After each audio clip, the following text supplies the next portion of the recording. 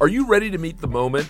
Ozzy and our friends at Chevrolet are proud to present Real Talk, Real Change to help foster racial equality in America. And we're inviting you to help.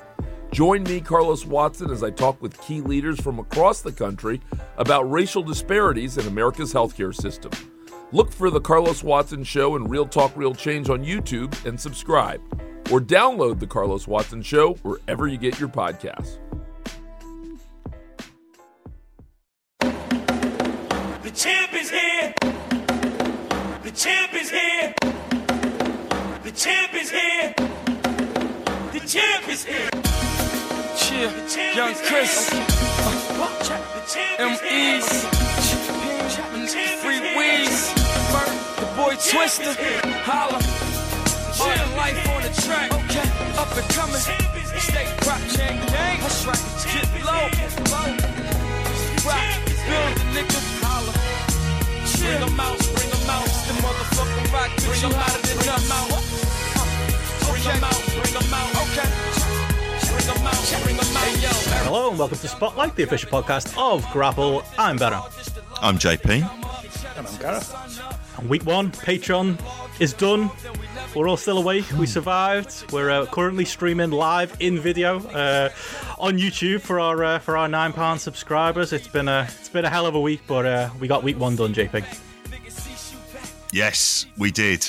After probably what appeared to be quite a grumpy, bad-tempered daily update to kick things off with, but it's them raw results. Mate, they'll do it to anyone.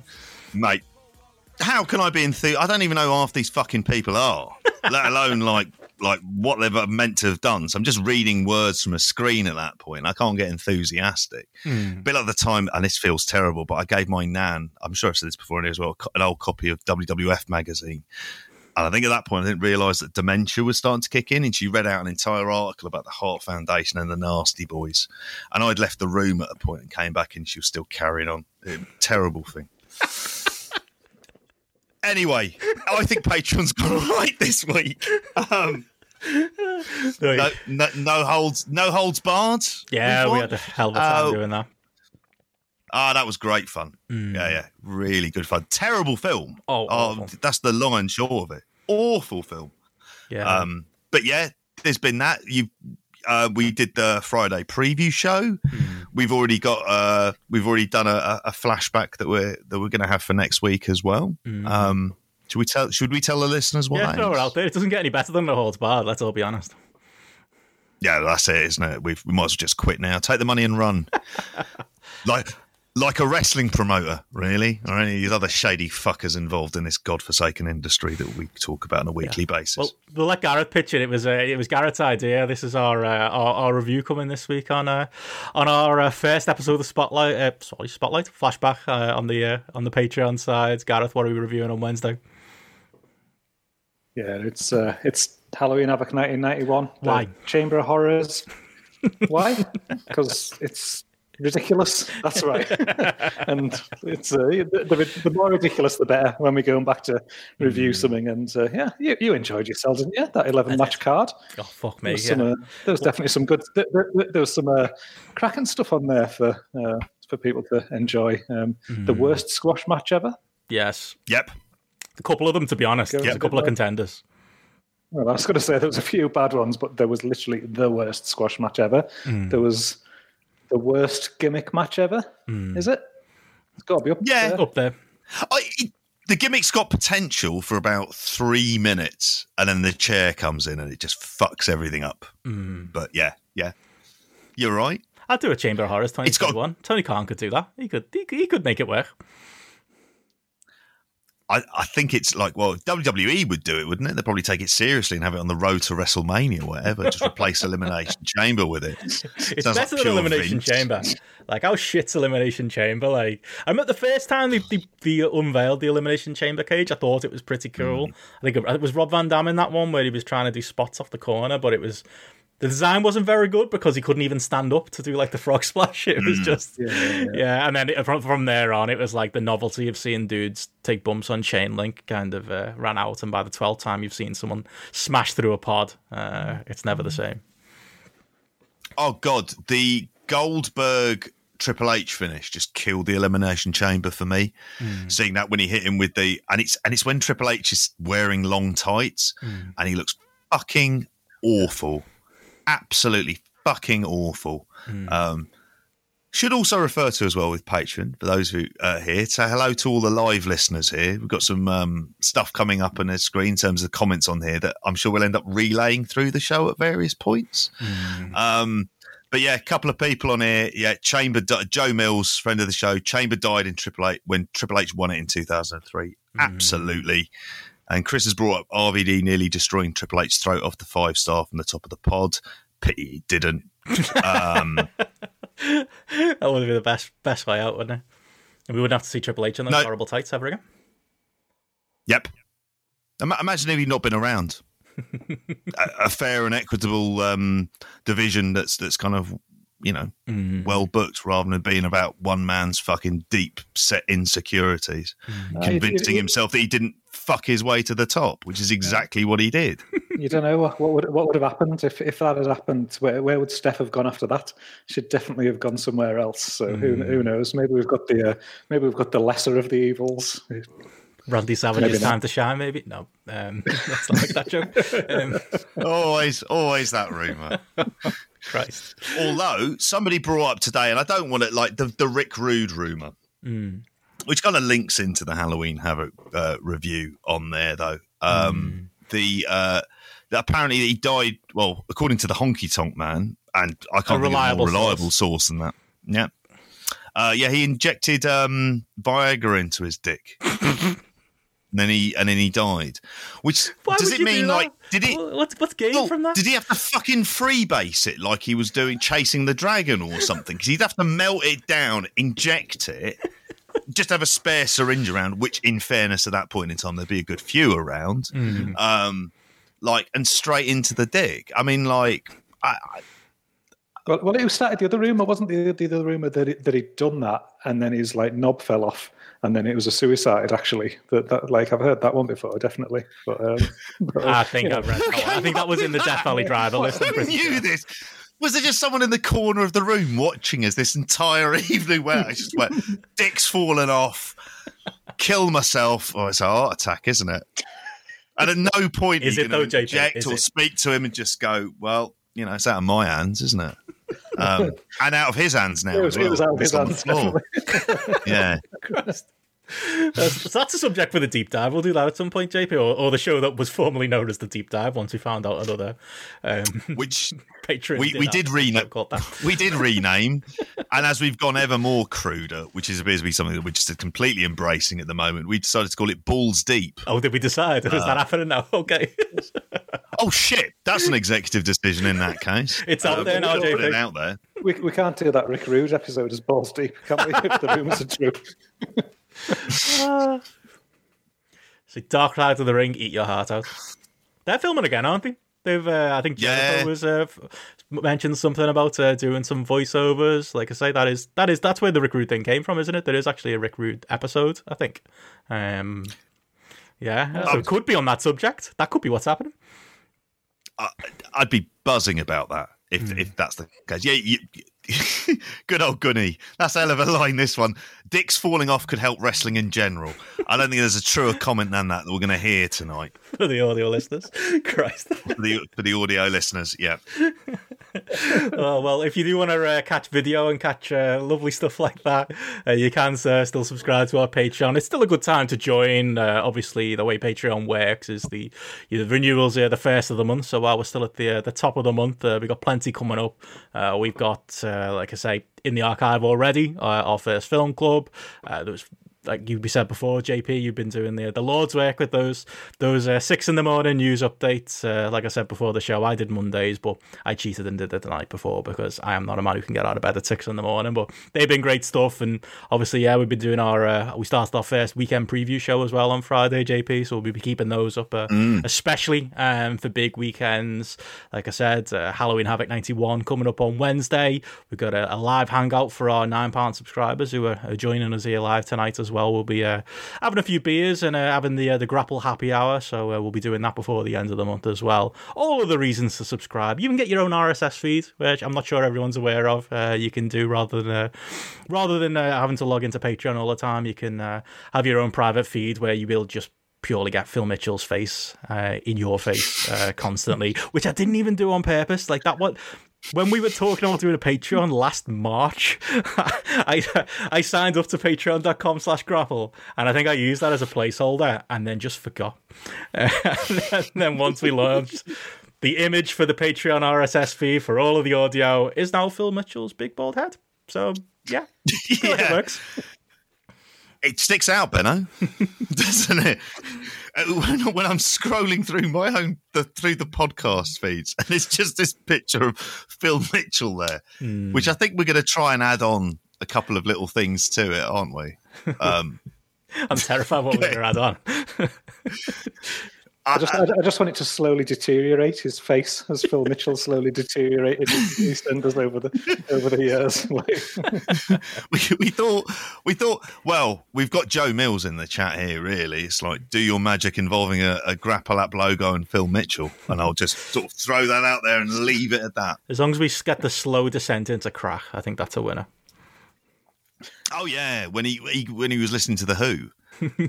Like that's like him and that woman, but it appeared to be less interested in the crack at points and more just the cigarettes. It was like they were 13 and they discovered fucking their dad's bought 200 silk cut from duty free and they've decided to tuck in while he's not noticed.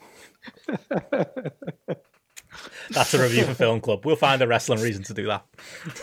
Oh yeah. We'll get there's a good few ideas that have come up for what we're going to be doing in the Film Club as well. Oh yeah, we got some wacky stuff. I know you've got some wacky ideas for bonus podcast as well, JP.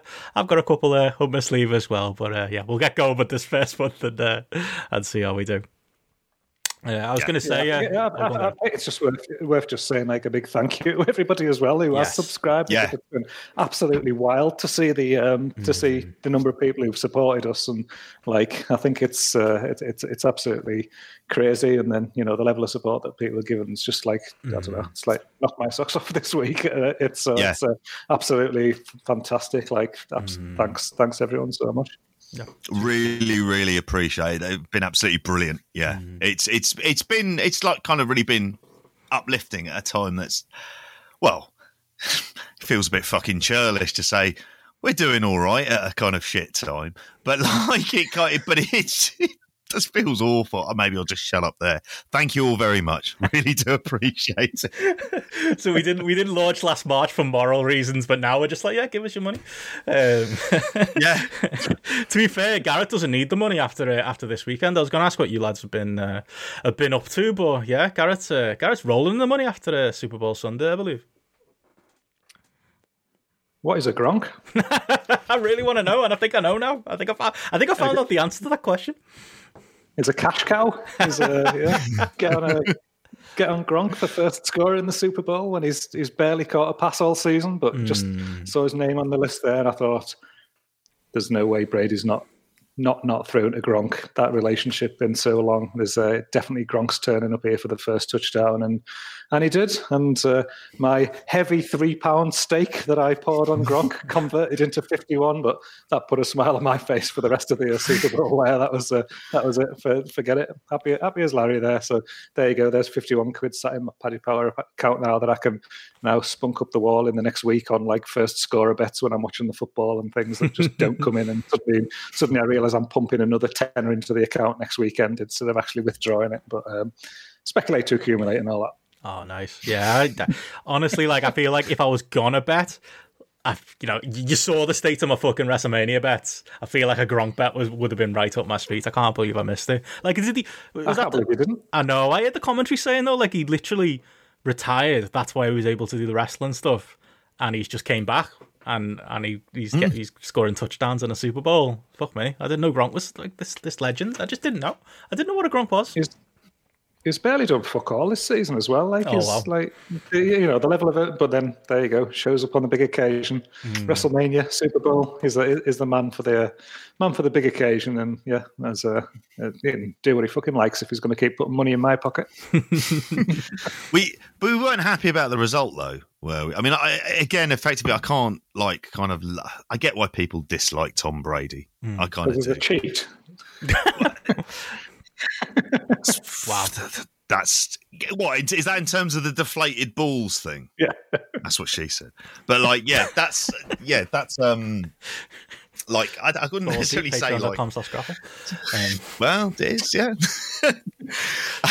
But he seems like, I mean, he's fucking good at being a quarterback, though. I don't think that's pretty much in doubt. Like, greatest athlete ever. I'm like, this is very fucking specific here. Like, I can't go along with that. Like, is fucking good at being a quarterback is quite an accurate statement there. Like, that's what he is. Is he the John Cena of football? That's what I want to know. Is that what he is? Is he the John Cena of football? Is he the closest equivalent? He's more than higher than a Cena. If we're going to be getting into grapple player cards right again, is he the Hogan of football? He's all merged together. I think at this stage, he's now won more Super Bowls than any franchise, hasn't he? He's won more than any club ever, or any team ever. So it's pretty awesome. As much as I hate the bloke, you can't deny his quality. Mm-hmm. Oh yeah, the Glazers own the Buccaneers as well, don't they? Fuck. So does that mean that money's going to get pumped into Man U as well? I fucking hope not. Or is Man U's debts kind of paying for Brady and Gronk? Basically, is that what they're doing? Probably. Yeah. It just seemed like a bit of a kind of washout. I mean, I fell asleep quite early on, realising I wasn't able to stay awake for it. But then when I woke up in the morning, I was kind of expecting to kind of dive into the highlights here, and it'd be about a great game, and it was like, 31-9, Kansas City, just never really in the game. Did you stay up for the whole duration, Gareth? Yeah. I always do. It was I loved it. It was just good because I thoroughly expected the Chiefs to win, and I really wanted them to. But for me, it was just the way Tampa Bay the way they just shut down Mahomes and just totally restricted his passing, and he just they could barely get a first down. It was just.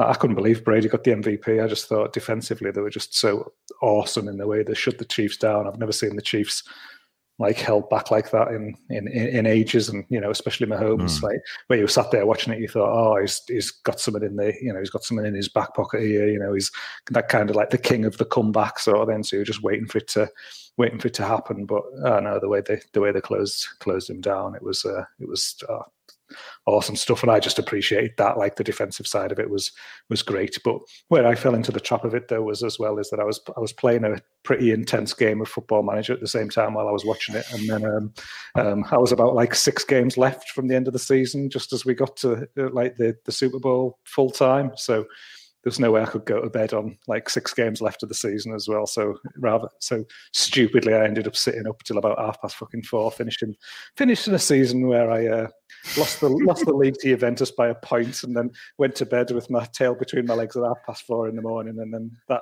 7 a.m. alarm wasn't the most joyous this morning. So feeling it. Jesus, but at least you didn't have to travel anywhere. That's kind of the main thing here, isn't it? I don't know what's happened to Benno here. He appears to have disappeared off the map during the live recording. Hopefully his internet hasn't gone down, which it more than likely has, hasn't it? But it's a funny one, isn't it? Because I want to get back into Football Manager, right?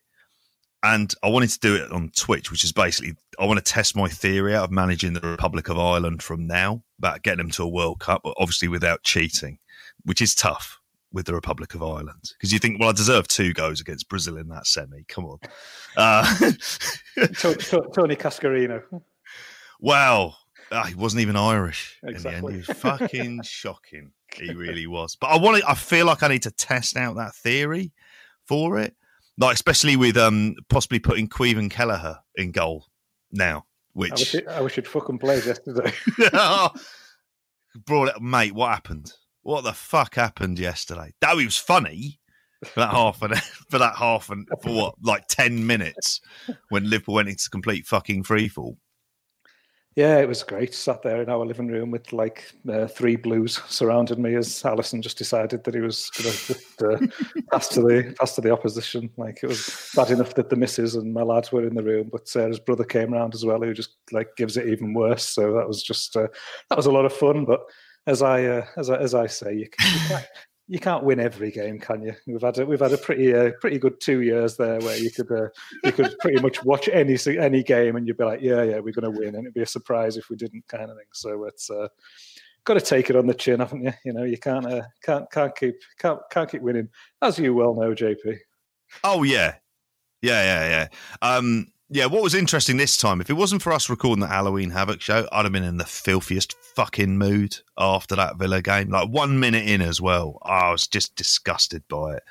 But yeah, it's one of these things where I was just, hello, Benno. You all right? You're back, mate. I was going to sneak in silently there, but we'll fix that in post. I was filibustering, mate. I openly said that, like, I wondered, was it your internet that had gone down? No, PC crashed again. This has never happened before, and it obviously would the first time we go live. I'll figure it out, everyone. Don't worry. So go on. Don't use Microsoft Teams, which is my fucking problem. That's the bane of my fucking life, that thing. But yeah, we were talking about the football and about Allison at the weekend. He's been going off for pints with Pickford, I reckon. That's what it is. He's been getting tips from his mate across the park. That's what he looked like. Pickford wouldn't have done that. I don't know. I've seen Pickford do some clangers. Was Pickford on the piss then? Has that been a story? No, I'm just saying it was very Pickford-like what he was doing. Oh right, sorry. I thought, I love this kind of little bit of Liverpool gossip occasionally that does happen. That is a thing. Like when new managers come in, like it's a long-standing tradition, isn't it? That like say Everton get a new manager, the existing Liverpool manager takes the Everton manager out for a pint. But I remember, like, I think it happened with when David Moyes came in. Who would have been the Liverpool manager when David Moyes came in? Would have been Houllier? Sounds right, doesn't it? It would have been, wouldn't it? I think it was Houllier. Definitely. We'd just done that cup treble when Moyes come. Yeah. Well, Houllier did it for Moyes, and then when you signed Rafa, Moyes made the offer to Rafa. Rafa was like, no, fuck off. And just said no. Which is very Rafa, to be fair. I kind of respect it. Man, that's harsh. Would you want to go for a pint with David Moyes? You know what, I would. Seem like the sort of fella you'd want to go for a pint with? He looked like Darth. Though. Yeah, while dressing up as the Emperor Palpatine at the fucking weekend, wasn't he? He was like an incredible picture of him, really, wasn't it? I'm gutted. He has turned it around, and they're better than us. Top London club. I've gone heavy on the West Ham in my fantasy leagues. Souček, Antonio, even benched Foden to play Souček, who then got 0 points because he got sent off for the world's most ridiculous. It looked worse than the fucking Judas effect. Like there was like a foot between the actual contact and the. At least he got a suspension rescinded, but fuck me, that was bad. As long as he keeps them minus points, that's all I care about. Wow. We're at that point, aren't we? Yeah, it's bad. It was ridiculous, though, wasn't it? It was like you're watching it, and so the ref was stood right in front of it anyway, looking at it, and then VAR replayed it like not even an exaggeration, like 10 times, and then he watched it another 10 times, like on the telly on the side, and you're like, well, if something needs to be watched 20 fucking times, it's not a fucking red card, then is it? You know, if it takes you 20 attempts, like it's not clear, is it? Kind of thing. But it was ridiculous. But I was still dancing when he was sent off, knowing full well that I didn't have Souček in my team, and plenty of people around me did. So. Take those minus points. But then it came back to bite me on my ass the next day because, as you said in the group chat, somebody check on Gareth if he's okay because fucking Rudiger. So you spent your one transfer, brought him in, and then what he does, I don't know, got Bertrand, did you? Yeah, bad. It's a bit of a double game week coming up next week as well, isn't it? Yeah, so everyone in the Grapple League, get your teams ready. City have got a double, Everton have got a double. There's another double coming the week after, and maybe even more doubles coming the week after that. Exciting times. I enjoy that little bit of period in fantasy football when we get to this heavy part of the season. It's worse than ever right now because the games are just there's so many games that need rescheduled. scheduling and they all need to get in, and there might even be teams with triple game weeks. It's going to get crazy. But I was just looking at the Grapple League right now. Jordan Steins is top. He's still pipping Rob Reed to the top. Dave Barker, Joe Mills, who's in the chat, is down to 4th, but he's there or thereabout. Neil Flanagan, another one of our patrons, is up there, and Jamesy is 7th as well. He's well in the mix. Been up there for a while. That's been like the regular leaderboard for the last like kind of couple of months. It feels like consistent. Yeah, it's been very consistent on there. I know I overtook Gareth this week, but I'm guessing you'll tell me that Bamford scored a couple for him tonight or something. Yeah. 10 points off Meslier. Played him instead of Edison. That was a handy choice there. And then played Bamford. So it's all right. You're above me for a day, JP. How did Bamford get on? How many did he score? Did he score tonight? I'm just looking at this live FPL. It says he's got 6 points, so he must have scored. Yeah. Here you go. I'll take that. Joe Mills says his bench is a sickener this week. Me too, mate. Bench Foden. What was I thinking? Mark Butchers is bottom of the league still. I'm just looking at Joe's bench. 12 Calvert-Lewin on his bench, 13 Gundogan on his bench, 9 Justin on his bench. Oh my God. That hurts. See, it was bench boost week, and he didn't know it. Poor lad. But anyway, obviously. Go on, JP. I've got nothing to add, mate, other than like I'm really enjoying the fantasy league stuff at the minute. It just like they can't cancel football at the minute. It's like I'm hanging on by a very fucking thin thread, and like that and live test match makes me think, I can get through this lockdown part 3. Something to get us through the week, whenever it ends. Fancy football, actual football, wrestling and podcasting. We'll all survive together. We'll all get it through together. As Chris Elliott said, at least he wasn't the one person who triple captained Bednarik last midweek. Yeah, if you're doing that, you know you've set yourself up for failure anyway. Unless you're a big Southampton fan. Maybe it was Joe. Who knows? Anyway, we should get into the wrestling stuff.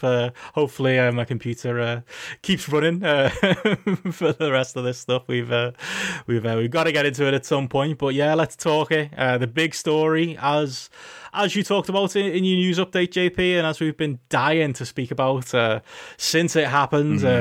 Again, I think everyone's sick of the phrase "the forbidden door," but there is something to that. The forbidden door has, if not been broken down, it's been unlocked a little bit, I suppose, is the way to put it. KENTA obviously appeared on AEW last week. I think.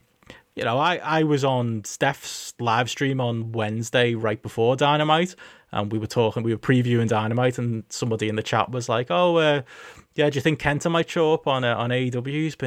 He's been teasing it on his Twitter, and I was just like, no. Like, I'd love it. But like, I feel like that's just fantasy booking, to be honest. As if KENTA's gonna turn up on AEW, and then 2 hours later, I was proven to be a fucking idiot because he did turn up on AEW. It was great to see. I personally don't know how much.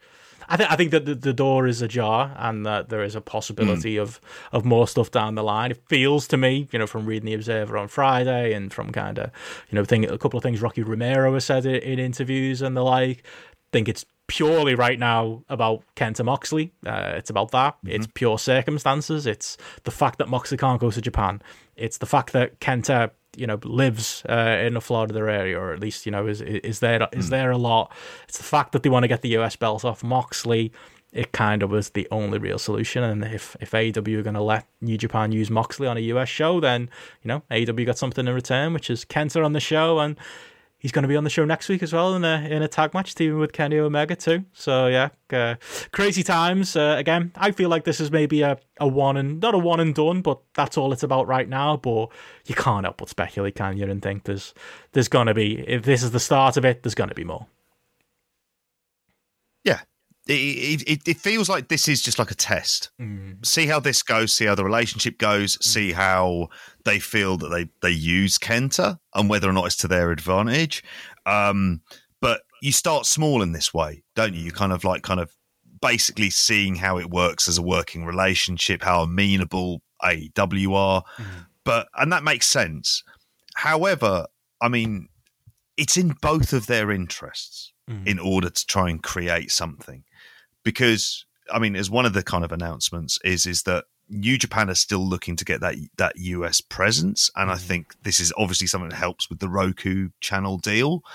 It's hard not to look ahead at what a potential end game is, but you're talking big shows that would draw big crowds, and if they're able to do stuff towards the end of the year and possibly do it in even in kind of stadium type settings, I mean, if you're able, like, the potential is there for so much kind of big stories and big angles, and you're gonna have Gallows and Anderson going across there anyway. I know it's Bullet Club, which isn't the thing that kind of I get remotely excited by, and they've been using that phrase without any kind of legal comeback or anything else like that. But it just feels like it's starting small. It's where they both have to realise that obviously in terms of kind of live gate revenue and stuff like that, that's been down, and it's going to need like kind of what might be an artificial kind of boost. This is the best way of doing it. And it's interesting at this stage, like some of the like New Japan trying to get more into that US market. I'll be interested to see how much that Strong show does, because I mean, again, it's a kind of very nondescript show at the best of times, but they really, like, I think New Japan need the boost of this, but they're kind of stubborn and will never admit this, aren't they? It's that type of a relationship, but this works out for everyone. It's what all of us have wanted. It's when we saw the Impact stuff, it was like, really, this should be New Japan, because that's the kind of level that you want to be kind of really going with. It's exciting at a time after years where a lot of this stuff hasn't been done, and you're just hoping it's the adults in the room who are kind of deciding that this is a good thing to do and realizing that it's about business and it's not about, well, you did this to me in New Japan. It's like, get the fuck over yourselves, like, and act like fucking businessmen, yeah, and be serious about this. This is something that's really good. It would completely make them different and unique to anything that WWE can offer, because WWE can't offer that. And you're hoping someone who has been reading the Wrestling Observer for all of these years might have picked up going, do you know what? A kind of big inter-promotional kind of supercard might do some really good business at some point. And wouldn't it be handy if you had a big stadium that you could have it in that you already own? And maybe have some smaller shows at the weekend involving Impact and NWA and, I don't know, a 5,000-seat arena that I also own.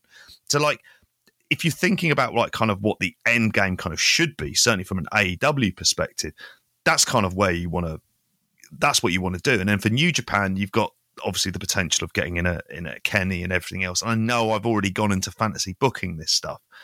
So even before you get to those points, just deal with this angle well. Which I will say, the GTS was shit. It was sold shit. And it's like, I just hope that this weekend, I just hope this match that comes up on Wednesday is just good.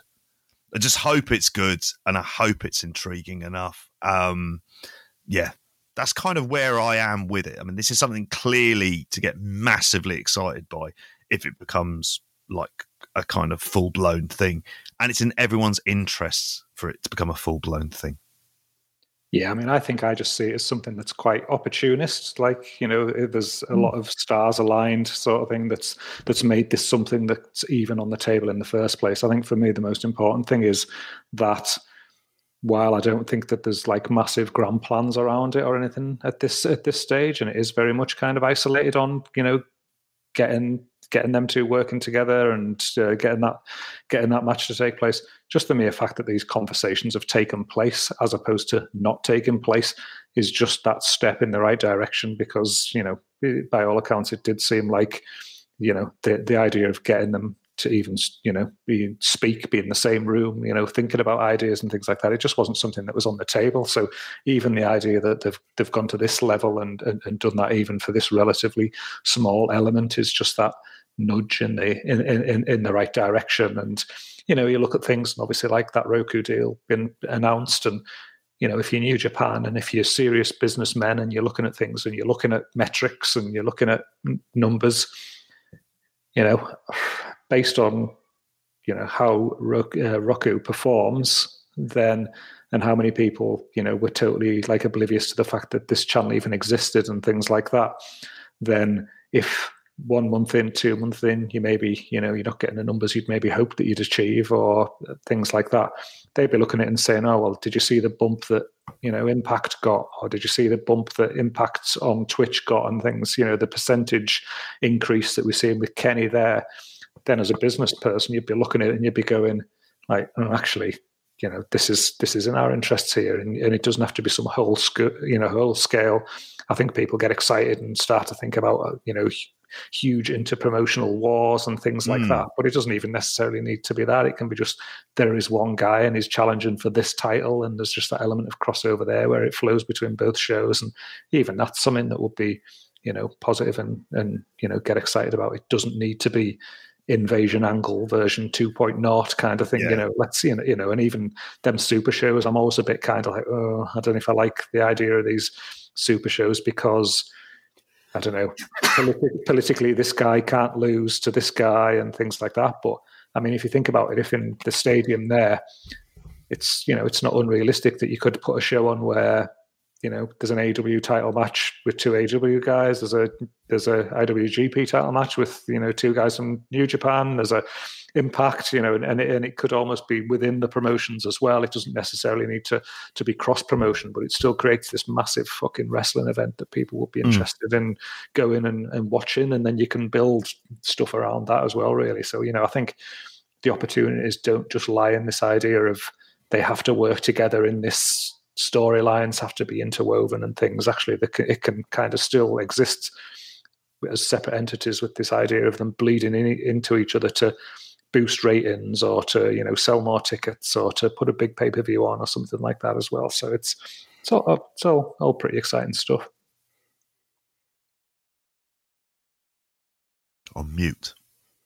It's going to be like those individual moments, like when Jericho came out, like that, when he came out with the AW belt, and that was like a big moment at Wrestle Kingdom that even happened, that we got to, I think it's going to be more stuff like that, like little baby steps. It's going to be, AEW acknowledging more readily Jon Moxley's, he is the New Japan US champion. Oh yeah, Jericho was in New Japan this weekend, and we've had elements of that, but I think it's going to be more at the forefront, and more on both sides as like kind of things, cool off a little bit, and the relationship we're in the early stages, I think, of a relationship here. I think that's what it is.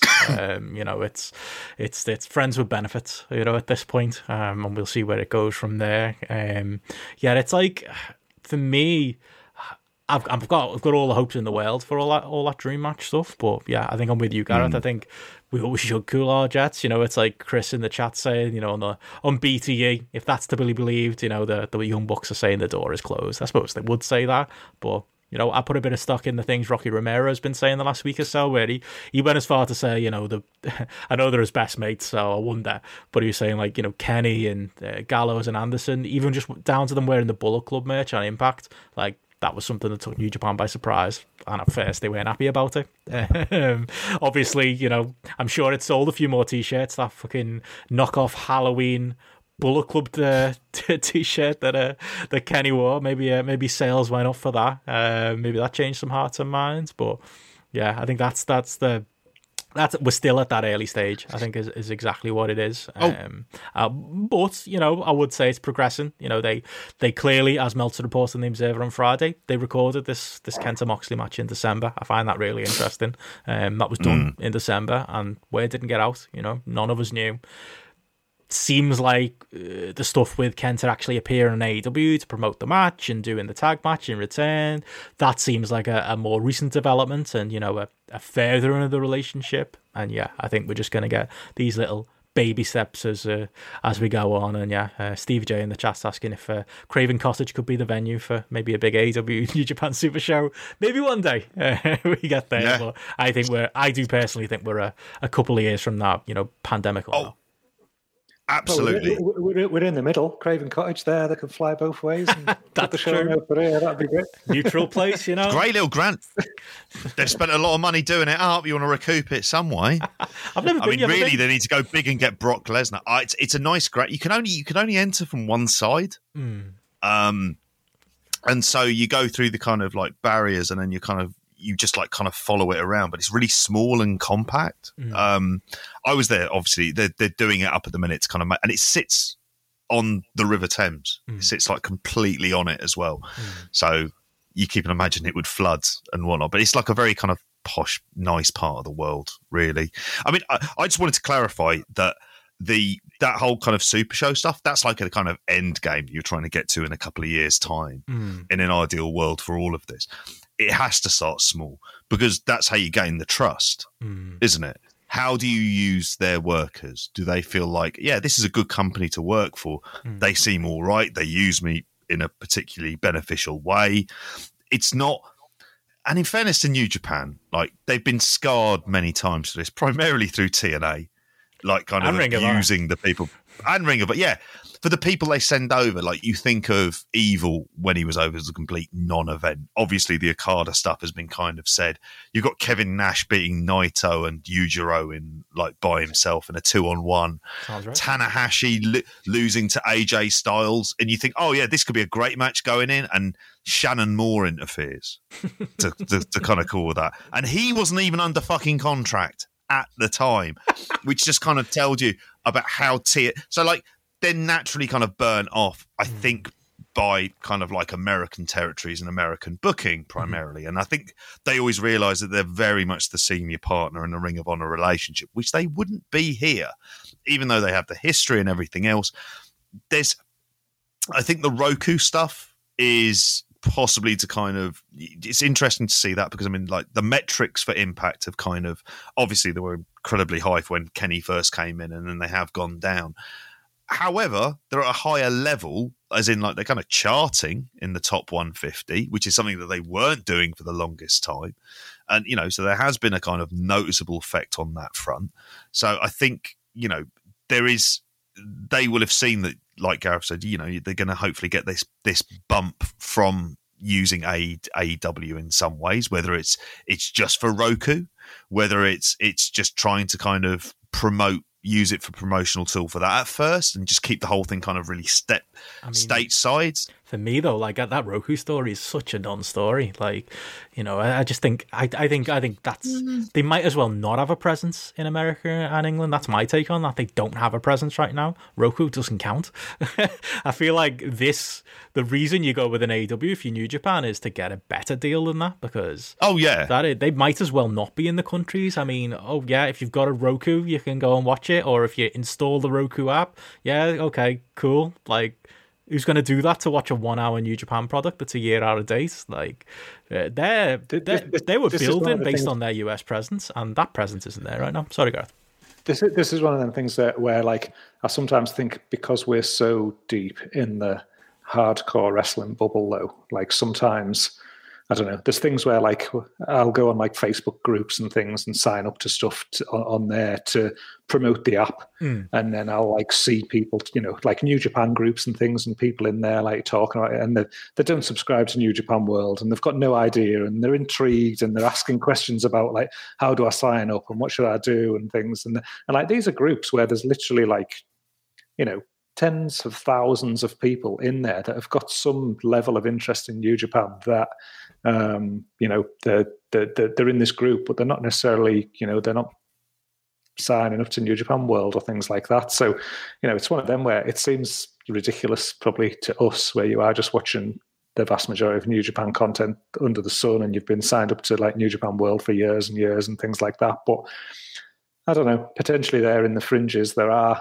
people who are on that borderline, if they're made aware that, you know, you can watch New Japan and it is there on some, you know, free app or free something that's on their TV screen or something like that, then, you know, who knows, you know. So, you know, while it seems ridiculous to me or to us kind of thing, I think, you know, potentially there is an audience. There must be some, you know, there must have been some business case around it to try and attract those people. But I mean, I didn't even know. I think it was like Ben Corrigan on Twitter was saying it's on your Sky. You know, like, if you go on apps on Sky, and then you can find the Roku channel on there. I had no idea, and then found it on there. Searched the word wrestling, and nothing came up. So I was a bit like, Well, Joe Which Mills is a is bit- saying you can get Ultimate Force, Renegade, and Gordon Ramsay shows on Roku channel. So I don't know. Maybe actually I'm doing this get now, in. and it's right up our street. Actually, well. can we get on there? Can we get the podcast on there? We're doing video. Ultimate Force is the that's the Grant Mitchell Ross Kemp series, isn't it? With him with guns, no? Yeah. And I'm just looking at Renegade there, and that's me and Knock Grapple Call there. Want to do our Renegade podcast at some point? So there you go. That could be the entry point into this. Get a Roku stick call. Ultimate Force is a British television show that was shown on ITV, which deals with the activities of the Red Troop of the SAS. And there's a big picture of Grant Mitchell centre stage. I've never seen it. I feel like I should see it. 2002, though? Wow. I can vaguely remember it being on ITV 9 o'clock. That's kind of feels exactly where that fits in. I mean, I would say, as with all of these things, it's presence, isn't it? And yeah, they'll want a better deal. And I'm not sure if this deal's paying or if it's just sort of based on kind of a split on the advertising revenue, which I can't imagine is going to be a whole lot. I know that if you're looking at the Roku story and a kind of bigger picture thing, there's a lot about like Roku have made a massive investment buying up this. I want to say it's called Quilby. But then that's also, I think, the name of the mayor from The Simpsons. So I could be massively wrong. It could be like Quibbly. But Dave, there's a, is it Quimby? Yeah. I love him. He's such a fucking shifty bastard. He's great. Bastards. If anybody, it's that one line he uses. If anybody asks, "You're my niece from out of town," and then she goes, "But I am your niece," and he's just like, "My God, what have I become?" And you're thinking that is fucking dark, like as a joke to try and get away with. Anyway, I digressed. Yeah.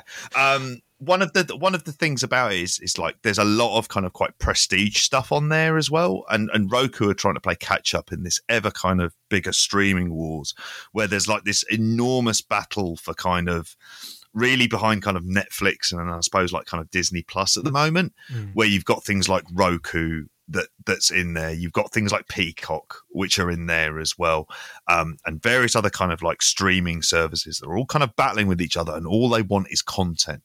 Content just to pick up a niche of a few, possibly 100,000 people, 200,000 people, and they'll view it as absolutely worth it to add on to their portfolio. It's like, look, you get all of this stuff as part of this package, and then they'll work out deals with kind of secondary carriers, whether it's like a Sky or whatever, to be able to kind of promote it.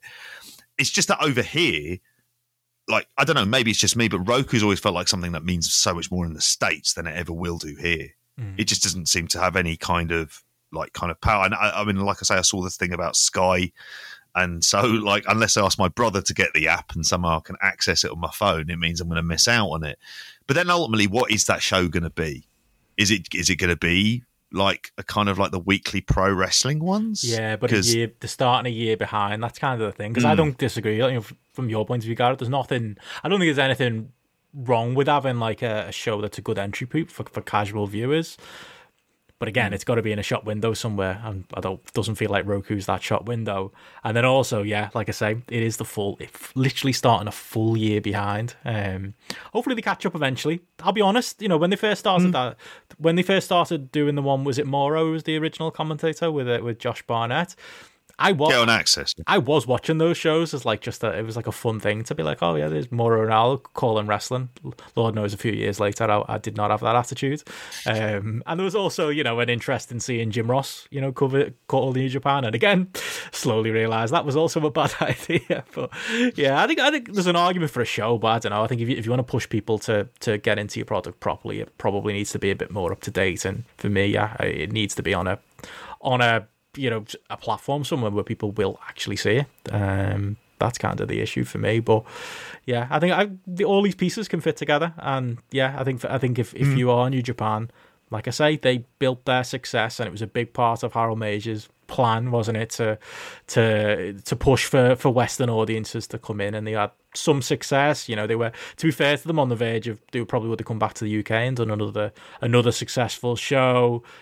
their ideas for America have kind of been reduced to this New Japan USA TV show that JP tells us every week is good, but I don't believe him. I tell you, most weeks it is 3 stars at best. The Grapple app has something to say about those 3-star ratings. But yeah, I just think, I mean, to the point of the AEW and New Japan relationship, I think a big question you hear people say is, what's in it for both sides? And I think it's obvious what's in it for both sides. It's, the Impact thing with AEW. We all looked at that and was like, I don't get it. Why is Tony Khan lower himself to working with Impact? You know what? It created a buzz. It kind of like the rising tide lifts all ships kind of attitude that he seems to have. It worked. It created a bit of buzz for AEW. Created a bit of excitement. Impact got they got some scraps from AEW, really. They got Kenny on the show, but in a 6-man. I don't think they're going to get much more than that, but they're getting, more eyes on them than normal. And I think that seemed, the AEW attitude seems to be that. And, a little bit of a buzz from this KENTA thing. It's been the biggest news story of the week, and it will, Tanahashi or Okada turn up on AEW. Same thing happens again. If you're AEW as well, you want to. Another news story that, that happened last week, Cesaro looks like he's re-signed with WWE. You want to get someone like a Cesaro or someone similar, and you can be like, oh yeah, you can come work for us. Also, we got this relationship with New Japan. You can go, go live out your dreams and do a G1 if that's what you're into. There's a million ways why I think this makes sense from an AEW point of view. And yeah, from a New Japan traditionalist point of view, a WH Park probably tearing his hair out at the idea of Kenny in the books and those lads returning to Japan. But there is a value to that, from as far as Western audiences paying attention to New Japan in a period where, let's be honest, I feel like the Western attention to New Japan has really nosedived over the last year or so. I can tell you from our numbers for the Wrestle Kingdom review this year that their interest is down in New Japan. I think, I don't think it's unfair to say there's plenty of positives for both sides. Yeah, and it's one of them, like, logically you look at so many elements to it, and it's a no-brainer, isn't it, from a buzz point of view and from a a business point of view, and what they can make off the back of it. It's just, I suppose it just, it's going to just depend how much they do want to work together, but also at certain points, and who knows what the world's gonna look like in 3 months, 6 months, 12 months, whatever. Like how much they need to work with each other as well, because obviously they've needed to work together at this point. Now, if there's depending on a level of interest and things like that, if they need to work to each other and there's a bit of pressure there, because working together is going to put a bit more money in, or it is going to boost ratings for a certain thing or something like that, then suddenly those barriers just dwindle away a bit, like money talks and all that side of thing. And then if they are put in that situation, then like you say, at least the conversations have started now, and they've been in the same room at this lower level. So there's more scope for it to go beyond that. Definitely, yeah. I think something to keep an eye on. I think in the TV going forward as well, it's going to be this Bullet Club stuff. You've got Tama Tonga talking shit on social media about Kenny and the books and stuff. But on the same token, you got Jay White. I think he did a tweet #Brother Switchblade, which was Kenny's line when he was talking to KENTA backstage. If they lean into that stuff, I think I'm going to believe there's more coming. If they lean into the whole, you're not the real Bullet Club stuff with KENTA and Kenny teaming this week. Yeah, again, that's another like little slight push of the door. I think it's going to be interesting to see exactly how much they lean into all that stuff. It just gives everything creatively a shot in the arm, potentially. And if nothing else, I think after 2020 and the kind of year where so much creativity in wrestling has either been kind of non-existent or gone rapidly downhill. It just opens things up and possibilities. And if you're a booker with a bit of ingenuity, and like you've just said there before, I mean, the potential of what you can offer a wrestler of basically saying, okay, if you're not with WWE, you can kind of work anywhere. Like the doors are open to work in a lot of places. And if you can do that, you think, well, Christ, I can make myself a kind of tidy living if I wanted to do, I don't know, AAA for whatever reason, then you can do that. If you're like kind of FTR and you're thinking to yourself, I want to do New Japan, which I had to imagine was something that they were really wanting to do with all of this anyway. That they seem to be that their deal with AEW would never kind of be exclusive, and they'd want to do that. And it's, you're just opening up those kind of potential, aren't you? But again, it's really hard for me not to get carried away with fucking fantasy booking. Oh yeah, we're all there. We're all there mentally. If Tanahashi doesn't turn up on Wednesday, then fuck it. I'm not bothering with this angle anymore. It's a little bit of a waste of time. Talking about Wednesday, we should, talk about Dynamite as a whole. Don't want to get lost actually in the conversation. We had that great angle afterwards, and yeah, you mentioned JP. The go to sleep didn't look great. I'll be honest, I've been hit with a better go to sleep. A girl I know once gave me a go to sleep in the crazy house on the first floor. Gave me a black eye. That was something I had to explain to work. I don't know if I've told you this before. I literally went to work and I had to. My boss was like, "Oh, how'd you get that black eye?" And I was like, "Oh yeah, I was playing squash at the weekend, and the ball hit me in the eye." That's what happened. It was either squash or badminton. That was my dumb excuse. I should have just said a girl gave me a go to sleep in the crazy house, and gave me a black eye. And they're probably saying you need to keep away from those fucking kinky sex clubs, better. That's what's going on. Platonic friend. But yeah, that move as a shoot fucking hurts. So I understand why Moxley was scared to take the full brunt of it on his head. But talking about the match itself, I really want to mention just, one, it was a fun match. It was a fun 6-man, the most fun probable Luke Gallows match that's happened in about 10 years, mainly because there were 5 other fellas in the match to do the work for him. But this was the fucking Phoenix show, if any match was I've ever seen before. Like, I was sad because it felt like that was what the discussion was, like, during the match when I was following it along on Twitter. People talking about, oh, God, Ray Phoenix could be a top-level star for AEW. And a lot of people going, imagine this wrestler work for WWE. Like, how quickly would he be in, like, the Lucha Dragons or whatever the fuck those stables are called, or pushing a fucking lawnmower or something like that. Like, he would be so terrible there. And I'm not saying AEW have entirely got him right either. I feel like this match, just get them away from Pentagon. Get the two of them away from each other. I feel like they're their own worst enemy when they're together. Like, I feel like they turn into this shindy tag team when Pentagon is a much better character than he lets on when he's teaming with Phoenix. I always go on about the Lucha Underground presentation of him, but again, they got him right in a way nobody else ever did. And Phoenix can be a top-level babyface on his own as a singles act. I thought we're getting flashes of main event Phoenix. So yeah, I thought he was incredible in the match, and all in all, it was a great bit of business. Yeah, that was watching the actual match itself. I wasn't expecting it to be that. I wasn't expecting it to be as good as it was, really. And like, it was, so largely just driven by Phoenix as well, and how well he was.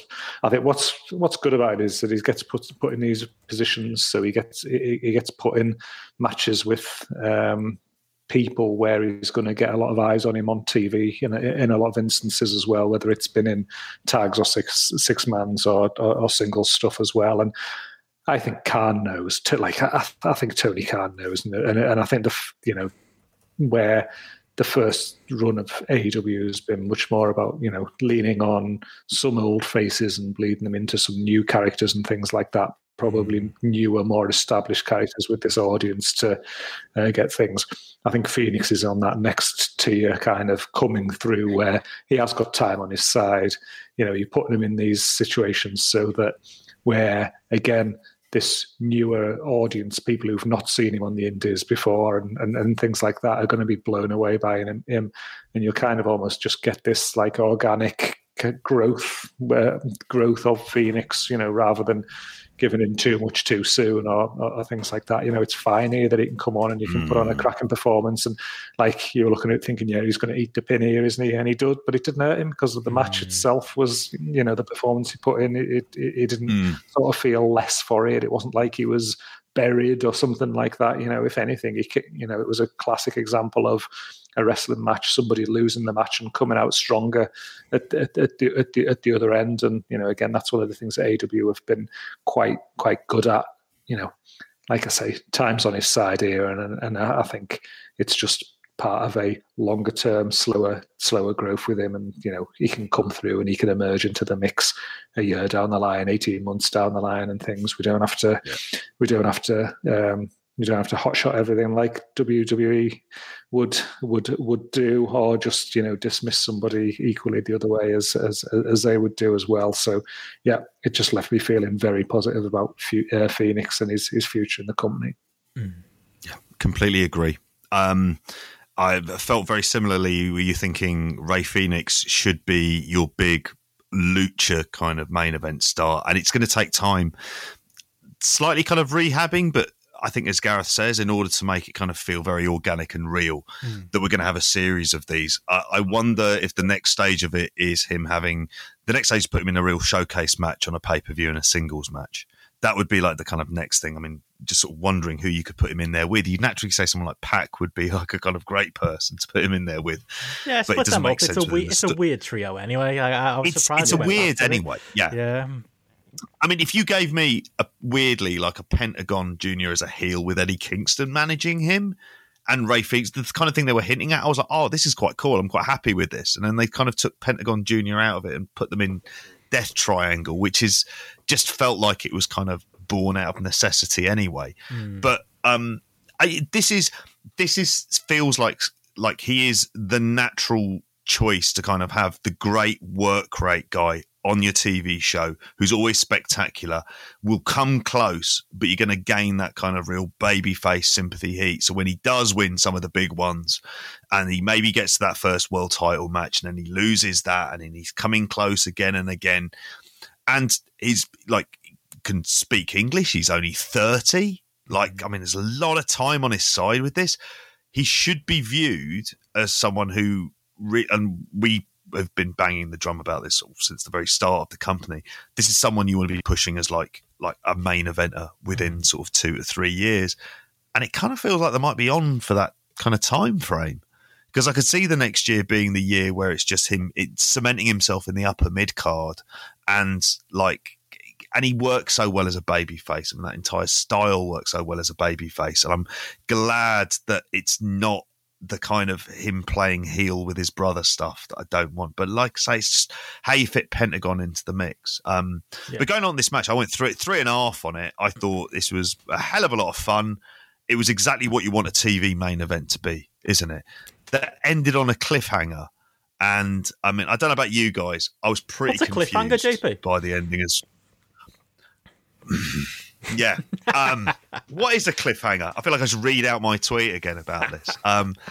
It's episodic TV. You don't tell everyone what they're doing initially because it's not very interesting for the viewer. It's something that we all do subconsciously, which is working shit out in our heads. And are we interested in it? Yeah. Fuck's sakes. Do you need it spoon-fed? I think that's what WWE does. Well, who's KENTA? To the Vincels and the... Oh, well, if you're going to ask a load of Fiendophiles that, they're not going to have a fucking clue, are they? I mean, like, you're never going to get that stuff. Yeah, them and the Vincels. Why isn't it spelt out to me? For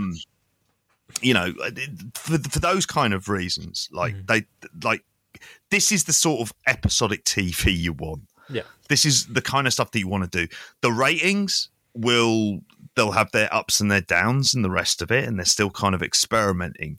But what they are on is kind of a really rock solid creative run for like, what are we going to say, about 6 months? I mean, other than the Shaq stuff, which feels like obviously that's completely born out of necessity for it. But on the whole, like it's a product that we speak about most weeks, completely engaged by, and they're pushing a few new stars up around that kind of top level. Yeah. I'm down with all of this. And just to sort of like back that up almost, like you saying there about that match quality, like the average on the app there, 174 ratings at the minute as I'm looking at this, is like 3.95, which for a TV, an American television show main event is like got 3.95. And then you look at the other stuff this year, like on that New Year's Smash show, that Omega Phoenix match has got an average of 4.43.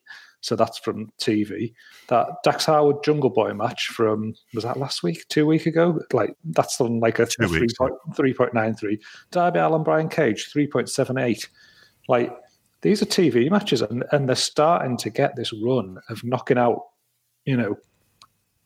we're only 2 months into the year. There's 4 matches there that are averaging out at like 3.3, 7.5 or above, which for American TV wrestling, it's fucking incredible. It's stunning that that's that level of match quality going on there. And then when you look at the people who've been involved in them, like Darby Allin, Brian Cage, Jungle Boy, obviously Phoenix in that match there, and then the Omega match. Just again, a lot of fresh faces, a lot of new faces to the American TV audience as well at this level as well. So again, it's they know what they're fucking doing. They're I think it's something that we almost like, because we've just been stuck in this WWE world for so long. You see something like this with Phoenix, and I feel like you've almost just got to like rewire your brain a little bit and kind of like this idea of the things that we talk about that we wish WWE would do in terms of holding back on people, not just shooting them to the top and then having nothing there for them, or like just like having people lose all the time and then get buried and things like that. They make you feel like there's a long-term plan for a few of these guys that they're referencing here, and they're putting them in these showcase level matches that they can slowly build and slowly get over. And it's it genuinely feels refreshing, and definitely feels like, by having that longer term thinking, you're starting to think, okay, people who are getting into the product new and suddenly seeing these better quality matches, they're going to enjoy wrestling matches more than just been the same drivel matches that they've been used to on Raw over the last few years. And then also characters who they're going to, with time, realize that you do get rewarded for investing in them as characters and people and what they do, and noticing their growth in the business and things like that. So just all feels like a lot of positives there to me. Yeah. And to that point, there isn't always room. I would say that AEW roster is packed. Like, a good example of someone, Lance Archer. He's someone who, like, he feels surplus to requirements, if anything. Like, he's someone who could be a top guy, but instead he kind of has to just, take his spots when he gets them, like he did with, with this Eddie Kingston feud and this lumberjack match, And if anything, it's like there are too many people who are kind of being kept strong.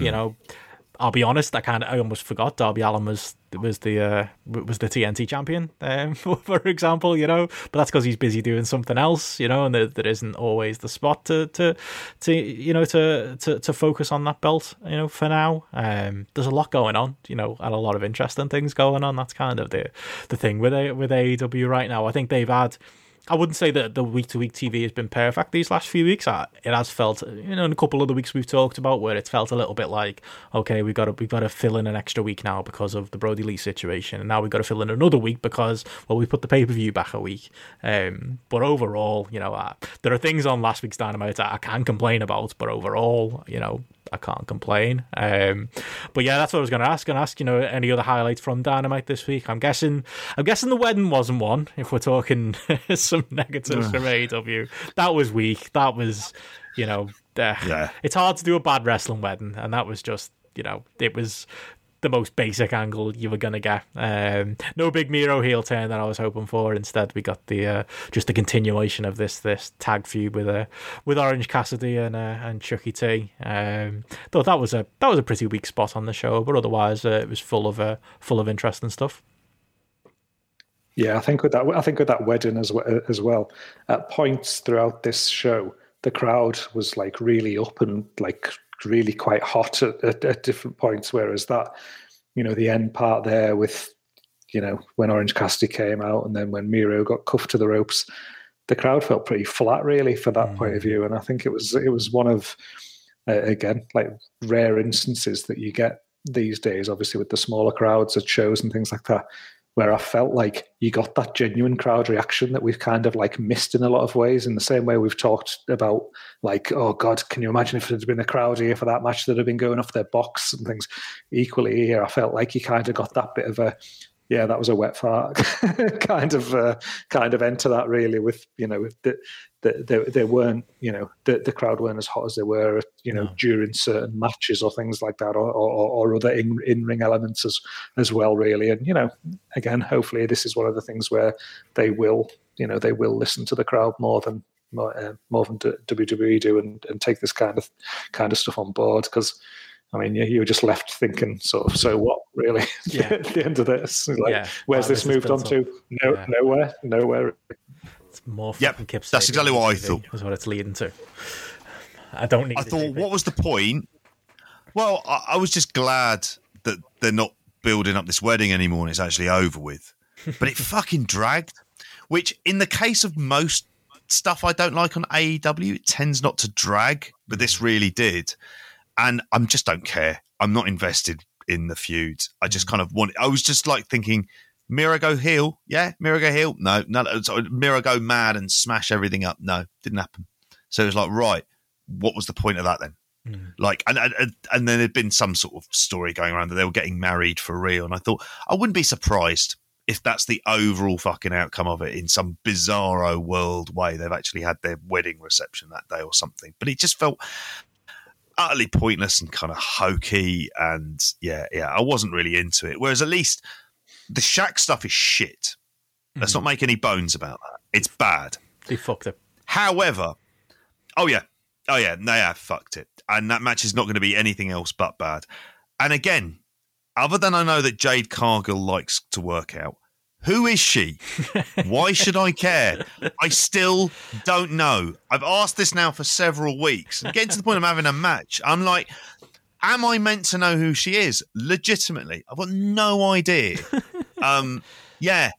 And then he came out and he decked that kind of like protective fucking window by doing a Judas effect, which he said is going to be his main move. It's like, I was like, this is Shaq on silly. On like, what was it? It was like some kind of NFL show or something. Sorry, NBA show. Inside the NBA. Oh yeah. Like one of their biggest kind of rating draws that they'll have. You know, it's like a big fucking show for them. Meanwhile, he's still involved in WWE wrestlers, the Shaq Bowl. Oh yeah, because of that on the inside the NBA, like I was loving that. Like, as much as this makes no sense and things, and then when it like flashed up that it was going to be on TV, this first match, I was thinking like, this is what we were talking about months ago. Use this guy and his millions and millions of social media followers and things like that, and let's tap into that. And then the fact that I just assumed this would be something that will be happening on pay-per-view. The fact that this is happening on TV in the first instance, you talk about something that's going to spike them over that million. Like, if maybe that's the thought. Shaq with his inside go home to a pay-per-view. Yeah, with his inside the NBA stuff, with all of his social media presence and things like that, with what a big star he is, to be there on TV, like that, really, it should really, really boost TV ratings there. And there's going to be the casual fan element that might tune in for it. There's going to be the wrestling. There's going to be the people who aren't wrestling fans, but they're basketball fans, who are just going to tune in just to see Shaq and probably just to laugh at wrestling as well, probably as well. But it's still a number that goes on a rating, and it shows that needle move. And if it does, then who's to say further down the line? Obviously, it's not going to be a good match, but you then get the singles, and then that's on pay-per-view or something like that, and it earns a bit of money on the back of it. It's not just like one and done. I think there's it feels smart to me, this, like, whereas I was questioning it a few months ago, for this to be on TV feels like a belter. Yeah, Joe Mills has said in the chat that maybe the All-Star game being on the 7th of March is probably going to be a factor as to why they've done it, but it works out for the positive, doesn't it? Actually thinking about it, like the way you put it there, Gareth, it probably is something that maybe the original plan was pay-per-view, but to be honest, are the people who are curious about Shaq going to shell pay-per-view money, or are they more likely to turn the telly on and watch TNT on the Wednesday night? Like you both said, for a go-home as well. And the other thing is, it's on TV, so if it's crap, probably going to forgive it more, aren't we? When Jade Cargill gets her big moment and a big pin. She's the draw, apparently, to some people who know who she is. I'm very intrigued to see what match they put on before it and what match they put on after it, because if they, in theory, if they do Shaq and then immediately after it, you've got Phoenix against Darby Allin or something like that, where it's going to be a good match with a big character that's a new, fresh face that look young and different and things like that. That feels to me like You know, if 75% of the audience turn off and you retain 25 who then watch that match, and then you might get 10% of them who go, "Oh, that was quite good," that, or 5% or whatever. It's just something that's just a little injection to possibly, you know, get casuals interested as well. And you know, I think that's got to just be why they're using it. And TV makes so much sense to me. Yeah. Any other thoughts on AEW or Dynamite in general for last week, going into next week's show? I really enjoyed the Battle Royal. They do Battle Royals well for this, but like I don't know what it was. I think it was just that the sheer pace, the fact that every time somebody went, for the most part, it felt very clear. I know they missed the big splash spot that who was it? Was it Isaiah Cassidy from Private Party did, and he missed. But after that, I thought there was a nice kind of variance in who was getting thrown out. So there was some people who were kind of a bit bigger getting thrown out near the start. So like Nick Jackson going early doors and things like that. I really enjoyed all of that. And I thought it made sense for how this was ultimately going to go. But I really enjoyed it. It was like a 13-minute battle royal. And I went, that's as kind of good as a basic battle royal is going to get. So I just wanted to give a shout out to that because I thought it was interesting. Although I have to say a lot of the inner circle stuff is just sort of so repetitive, and they've worked out a way of cycling Jericho into the tag division for a bit and doing something with it. But it feels like we're getting to the point where maybe Sammy Guevara will cost them the victory or something along those lines at the pay-per-view. And then that leads to him getting kicked out, but being right all along as MJF tries to take it over. But in some ways, you kind of want to get onto that bit now. Yeah. Because there's so much of this kind of like bickering stuff that they're just in a hamster wheel. They've had too many a lot of the times with a lot of minister.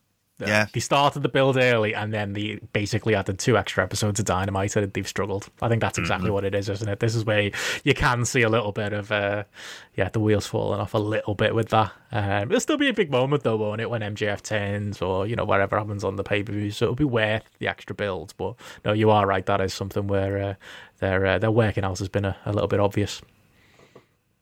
Yeah, I think with that one, you know, I talked about that a few weeks ago. I was just like ready for it to be done. That must be a month ago now, even that we were like talking about that. So I'm just looking forward to probably getting to Revolution and just seeing what happens on the back of that.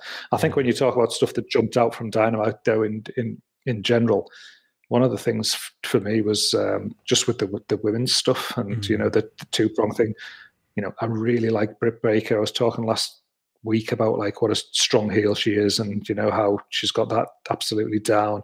Really like Thunder Rosa. I thought these put on a great little match, a great, you know, TV match, and you know, certainly as far as like women's matches have gone in AEW, there's not been many that's been up there that I've enjoyed as much as this one. I think as well, obviously on this show they did the promo for the tournament that they're doing, like the Eliminator tournament to get the title shot. And when they were there, like showing, you know, putting all the names up on the screen, and you think of how much stick the AEW has had from a women's wrestling standpoint, and then now kind of getting this opportunity to bring some of those Japanese names back into the mix that they'd heavily built their women's division around in the first instance, and then on the other side, having a lot of the names that they've been able to establish a bit more during this lockdown period. That women's tournament actually looks something that's, you know, that's intriguing and feels a bit different, and you know, looks like it's something that's going to, you know, add something new as well. And yeah, I mean, obviously not every match on there is going to be a belter, but what it's going to do is, you know, continue to build a couple of other stars that come through and just feel like that there's a bit more depth added to that division going forward as well. And I think that was one of the things that stood out, but you know, particularly that Britt Baker Thunder Rosa match, I really, really enjoyed that. Yeah, big fan of Thunder Rosa right now. You know, I think she's someone who I would absolutely be building that division around. You know, I think Britt Baker's their golden star right now, but I think she's someone who I think it feels like with that NWA relationship and whatever a contractual status is, they're going to be using her more. She's facing Layla Hirsch this week, which is a match I'm excited to see. I think there's definitely positives in that women's division after, you know, a rough go of it in the last couple of years, and there's a couple of stars. I think as well, like Britt, she's just better in the ring than I thought she was, and she seems to be improving in the ring as well. Like she's definitely the match quality is definitely improved with her over time as well, which again is a positive sign that as well as the character coming through and that being something that's really strong, and them obviously been behind her from that standpoint. If she can back it up to a credible level in ring as well, then again that's only better, because there's nothing worse than the strong character, especially in like women's divisions in the past as well, who then when the bell rings and it comes to the match, they shit the bed. Then you've got nothing to take that further with. Whereas with this, you feel like actually there's a lot of legs in this, and you could get a long, you could get a long title run out of Britt Baker here, where she's putting on some decent matches and then delivering on the mic as well. Yeah. The only other thing that like really stood out to me on this show that I definitely wanted to reference was Jake Roberts dropping Angelico. That was great. The camera almost missed it as well. Almost. Dropped him like I'd love to drop Angelico as well. Like he gave him a good proper dig, didn't he? It was like I thought it was great. I loved Jake sort of falling over like after it though as well and lying there. I thought it was made me chuckle. But yeah, definitely enjoyed seeing Angelico get a big twat off Jake. He was pulling some dictator mayor shit, wasn't he? There was Jake. Yeah, that was definitely a highlight, and yeah, obviously going forward, like I say, lots of interesting things in the women's division. Definitely agree with you. I think you can build that division around Britt Baker now. I think she can be that heel star. Like I say, I would like to see Thunder Rosa on the opposite side as that babyface star. But yeah, there's definitely the pieces are coming together. I think a little bit more for that division. So lots to hope for there. Like I say, this week we've got that Thunder Rosa and Layla Hirsch match on Dynamite. Joey, I mentioned it before actually. Darby Allin not defending his TNT belt very often. He's up against Joey Janela, so you got that to look forward to on this week's episode of Dynamite. Be careful. Great. I know. Hey, at least it's Darby doing something other than just standing around with Sting and getting the Tony Schiavone interview. As much as I enjoy it, that's another one like the Jericho thing where it does feel like, they had 5 weeks worth of material and we're in like week 10 now. It's fun to see Dad and Lad together smashing windows and doing promos with Shivani and going back and forth with Taz, but I would like to see that moved on. Maybe we'll get a big angle on Dynamite. Maybe Taz's faction have been on their heels quite a bit lately with that story, so maybe they'll get their revenge. We get the big beatdown angle or something on Dynamite after this Janela match. I'd enjoy that. But every time I see Hook Tasson, I'm fascinated to see what he Did you say Hook like. Tasson? Like that's his full name? Yeah, I saw someone write this on Twitter, and I think that's what it has to be. Hook Tasson. Chat, remember that when we're thinking of episode titles at the end. He's fucking brilliant. Like, honestly, like, I'm so intrigued seeing him. Like, just the name in and of itself. But somebody referred to it. I can't claim full credit for all this. The Fiendophile thing is all me. But yeah. Of course it is. Yeah. Fiendophile, Hook Tasson, they're our first contenders for episode title. I can't wait to see him, though. He's fucking great. And he does a good kind of, like, underhook suplex as well. And the problem is like you say, they've just been spinning their heels so many fucking weeks. But I'm always interested in Team Taz, and if Willie Hobbs, Big Will Hobbs, gets to use sort of hacksaw Will Hobbs as well, I think that'll be great. Yeah, there you go. There's money in that too. In memory of Big Butch. Yeah. We haven't actually had the chance to talk about that on air. Were you a big fan, JP? Well, Was he big in the Houlihan household? Yeah. Oh, he was. Because all of those WCW late 80s, early 90s videotapes where he was in Doom, all over those. I can't say that I went back and like sort of watched his mid-80s run a whole lot when he had the bleached blonde hair. Was it AWA that he was... Yeah, was it AWA that he was the kind of... one of the bigger stars? I'm front of Cage Point at the minute, as you can guess. My camera's off, so you can all tell what I'm up to. But I think in that case, like, he was someone who I can't help but feel there probably would have been a lot of racial politics aside, which would have meant that he wouldn't have got pushed in that kind of big main eventer role that perhaps he would have done. I mean, I as a worker, I think probably by the time we would have seen him in Doom, he would have been quite limited, hence probably being in the tag team, and his job would have been getting kind of Ron Simmons kind of ready, which, you know, I think he did all right with, but he just kind of was just ushered out of WCW, wasn't he, once they broke them up? Yeah, real sad one, really. Yeah. Like I was reading about it, and to do the news update on Monday, and it was like I didn't even know he was still wrestling from 2000. He's wrestling until 2011.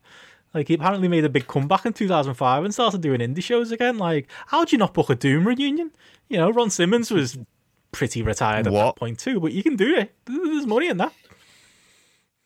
He should have been on Janela's spring break the last couple of years as well. Oh, there you go. I mean, he should have had a big Doom with indie Teddy run. Long coming out to that music. Oh my God, missed opportunities. Big time.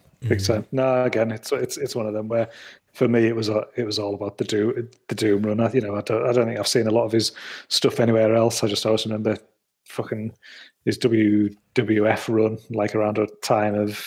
WrestleMania 4. That was a dog shit match, and I think he was supposed to get the IC belt, wasn't he, around that time or something? I haven't read any articles since he died or something like that, so I haven't got that to refresh my memory. But I'm pretty certain Honky Tonk. Is that, yeah? That's right, wasn't he? And but something happened that it didn't end up resulting in that way. But yeah, it was all about that Doom run. I loved Doom in WCW. I mean, obviously in that Ron's in the main event of the Patreon show for the Halloween Havoc 91. So we talk a little bit about Doom there, but yeah, just that music hitting and those two coming out, especially when they had the masks on at first and they just looked fucking nails. They just looked like a proper hard bastard tag team, and then they go in and just do them squash matches and absolutely destroy people. And then obviously they were good with Teddy Long, but they were very, I loved them with Woman as well. I think she was, when she was the manager of Doom, that was definitely something different, and she was great in that role as well. And yeah, it's just a shame. That would have been God. You just saying that there, I'm just thinking, God, I'd love to be in an indie show and just had that suddenly that Doom music hits, and you just get that reunion tag match in the mid 2000s or something like that. That would have been amazing. All they had to do is just deliver. Is it a double spine buster? That was their finisher, wasn't it? There you go. All they had to do is deliver one of those. Just some indie worker, and honestly, the fucking pop throughout the place would have been mental. Yeah, I'll always take Doom over the API. I think most people would. That's what Ron the APA are the Eagles to Doom's the Beatles. They're not the Eagles, they're Wings. Sorry, I'm getting confused. Well, moving on, we touched a little bit on New Japan there within the AEW chat and the whole relationship. New Japan have had their Road 2 shows going on the last while. I don't think there's a huge amount of to report, really. It's all eyes are kind of on the proper New Beginning in the Hiroshima shows that are coming up this week. Gareth, have you been keeping an eye on the Road 2 shows while you've been updating the app? I know I've seen you've seen a couple.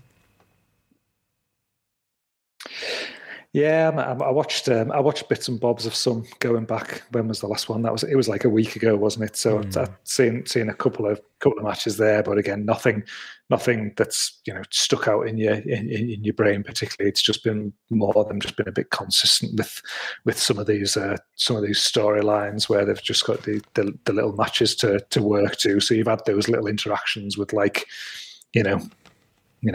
Bushi and Master Wato. You've had the Guerrillas of Destiny stuff going on with Zack and Taichi, and you've obviously had like the different interactions with like Hiromu and Sho and things, and obviously Kota and Sanada work. And so it's just been very much more about just getting these people together and build I don't know, just bleeding a little bit of story into what's to come on these two shows. Obviously, we talked about it last week or the week before about Jay White popping up as well, and that side of things. So obviously, that's kind of been quite a big point that's come out of those shows previously. I mean, I watched them today, and I watched the show that was today, and again it was fine, but it was very much just very similar stuff to what we've we've seen on those others. Really, it's it's 2 to 3 star matches basically, with little interactions with people to just try and get you a bit excited about some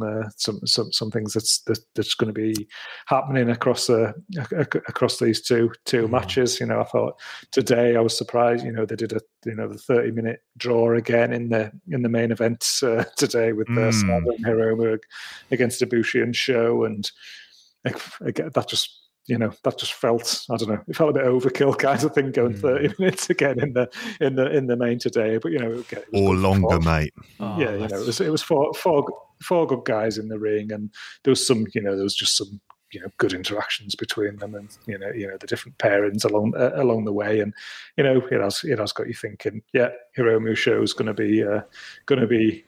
be great stuff. I think them two together going to work well.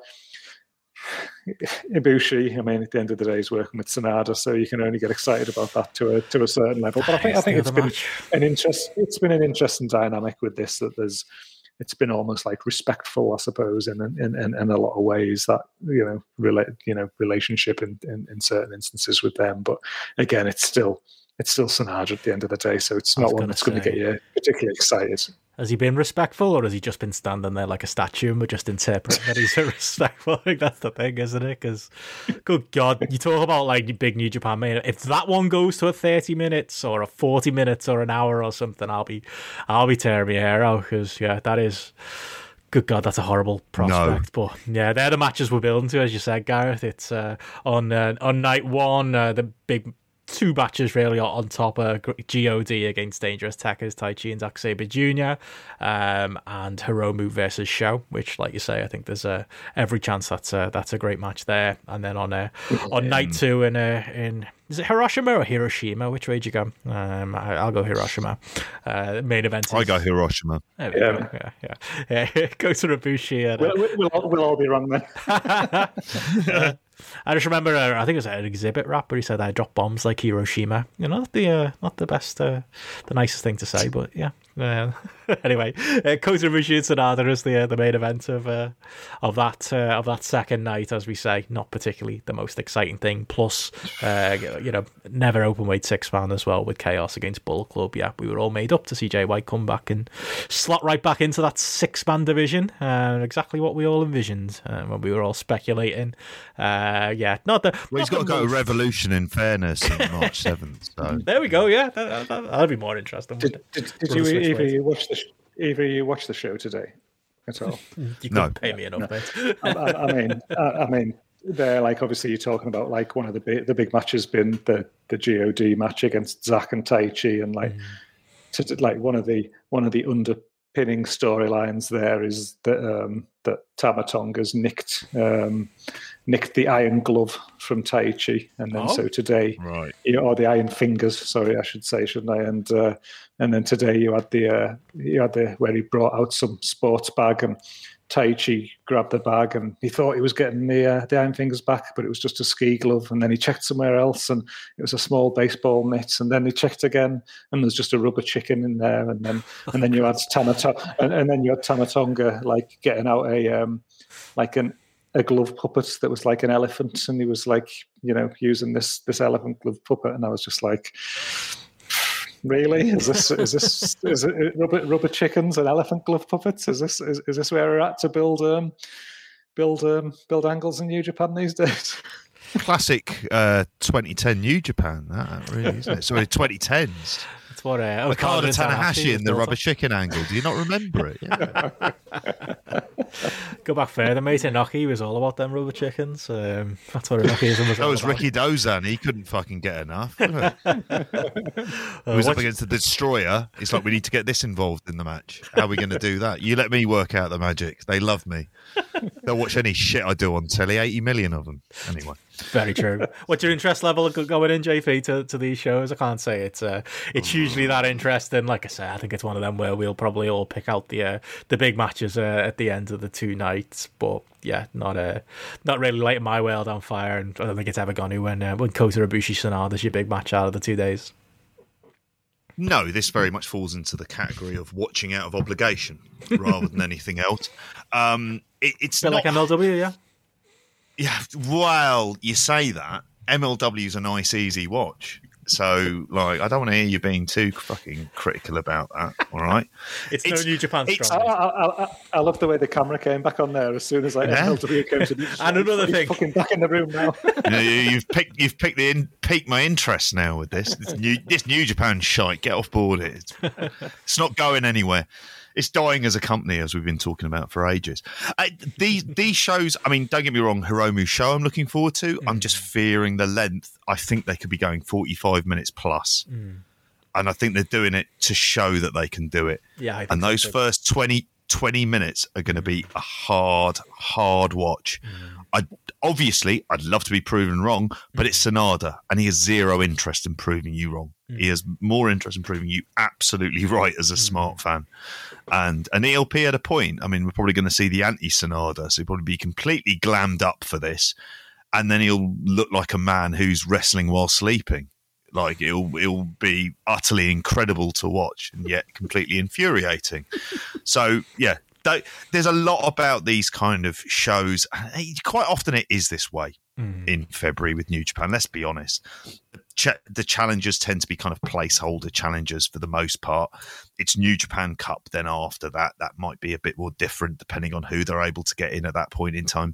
But it's very much a kind of placeholder tour where they normally, in previous years, would have done stuff like the CMLL cards, or they would do what the hell's the other one? The Ring of Honor tours. They tended to fill up a lot of kind of January historically. Now the AEW tour. Well, I say historically. Yeah, well, exactly. Well, they've got their women's tournament. You know, maybe that. Yeah, that's the real forbidden door, isn't it? Yeah, women in New Japan. And that door seems very much fucking firmly shut. Yes. So the best thing on these shows, as we talked about in the past, was the ELP commentary. I was going to ask. He's done, isn't he? I saw him tweet that he was retiring. He announced today that he was retiring, but he was fucking gold again, and I was just gutted that I wasn't watching live, because I'd have definitely done this, because he said, if anyone PayPal's me to this address, I'll I'll read stuff out on the air. And I was like, when I was watching it back, I was like, oh, I could have got a grapple plug in there, because he was there. He was just reading stuff out about people's podcasts and things like that. I was thinking, oh god, what a good cheap ad for the app that would have been. But there was just Patreon.com/grapple. Come on. there was an awesome bit where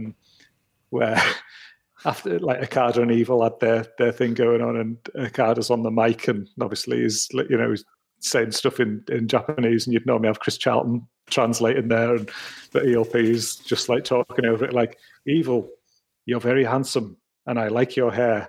And then he said something again. He's like, my mother thinks you're handsome. And then he's like, please tell me your hair care routine 1-on-1. And it was just like some, like, I don't know, Mystery Science Theater 2000. Oh, it was just the way it was delivered was just perfect. As the voiceover to it, it was absolute class. But again, it's going to be talk about a man who, when his wrestling career's done, who has just got a future on commentary behind the mic. I was just thinking there, he's God, yeah. This little run he's got himself set. And then if the likes of, I don't know, if someone like Tony Khan's sitting watching that, then you're thinking, oh great, he's someone who he's got value where he can contribute in other areas as well. Because I was just thinking about how good he would be with Excalibur. I think I could just see him bouncing off Excalibur like fantastically, with what I've seen of him here with Kelly over the last couple of weeks. But yeah, absolute gold. He's got a future in it, definitely. Let's hope it's not the end. That'd be perfect though if he just comes back and he's like, yeah, they offer me loads of money, so I'm here again. Hello. That'd be perfect for his character, wouldn't it? But there was no indication of him being like this when he started off his UK run. I have to say, I couldn't foresee really any of this coming, least of all the commentary, because he didn't seem to have any kind of like personality. We thought he was budget and think of what we all think of Angelico now. Christ. It's fucking incredible, isn't it? But at the same time, he's been excellent value. And if you want someone to come in and like that kind of, like I say, he just gets that level of snark right. And I won't lie, he's probably the thing that makes me want to kind of. Is he commentating this weekend? Please tell me he is. That's not the last one, is it, Gareth? I think he said today was his last show, didn't he? I'm just checking. Is he wrestling? Yeah, he said today on Twitter that he was done. Sorry, JP. Ah, bollocks.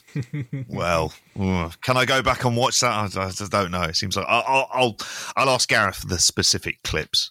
But just to kind of fill in a couple of things from the chat as well, Ian has updated us on a few things during this, that New Japan did prop comedy with a squeaky rubber chicken.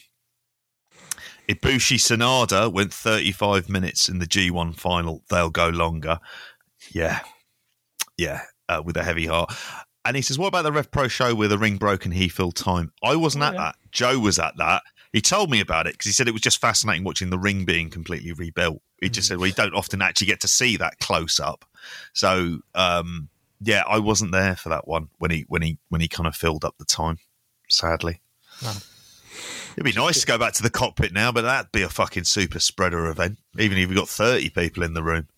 I was going to say, we'll just follow the lead of Florida. Fuck me, the Super Bowl had enough people at it, didn't it? And, breaking news tonight is that I'm sure you'll cover it on the news update in the morning, JP. GCW are going to be doing a big weekend at WrestleMania weekend, a full-on collective. IWTV are doing their version of it. Sounds like it's going to be with fans as well, because there's wrestlers talking about flogging their merch. There's, it's fine in Florida, so maybe we'll get to go back to shows soon as well. Yeah, COVID. And there'll be enormous super spreader events because it's not going away anywhere. It's just this complete, it feels like complete denialism at this point. And it's something that's kind of plagued wrestling throughout this. Been like, when can we get back people? When can we get back people? And it's like, is it safe to bring back people?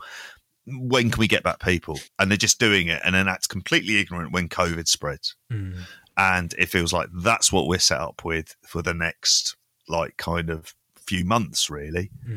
But yeah, it's the kind of desperation. It's the old Jurassic Park line, They all think about whether they could, not whether they should. And I know I butchered the line, but you get the point. That'll be and then the fucking dinosaurs ate them. Yeah, that'll be me, you, and Ian WrestleMania weekend when we're covering this shit, mate. It's Yep. Let's talk in March. But yeah, like I say, those shows are coming up. We'll be covering those New Japan shows on our next show. But yeah, in the meantime, at the point of the show, it's JP's potluck. What else have we been watching this week, lads? It's not been exactly the most newsworthy week as far as in-ring content goes, but I know you've been busy, JP.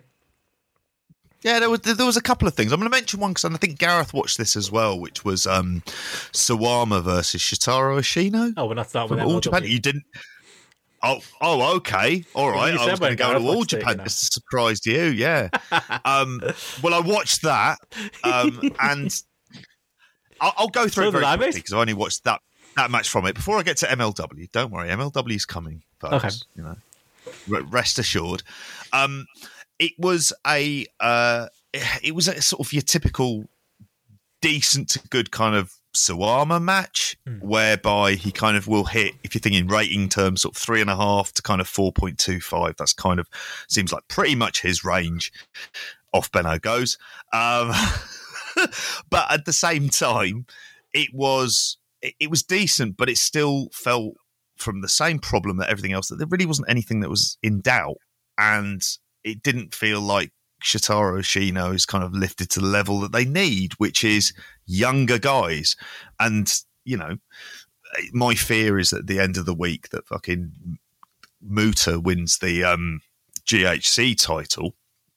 Like with Sawama as well as champion, it just feels to me like All Japan has lost so much speed over the last year. So much momentum has kind of gone. And that's not saying Sawama's bad, because as a match, it's good, and he can do the big beefy lad brawl.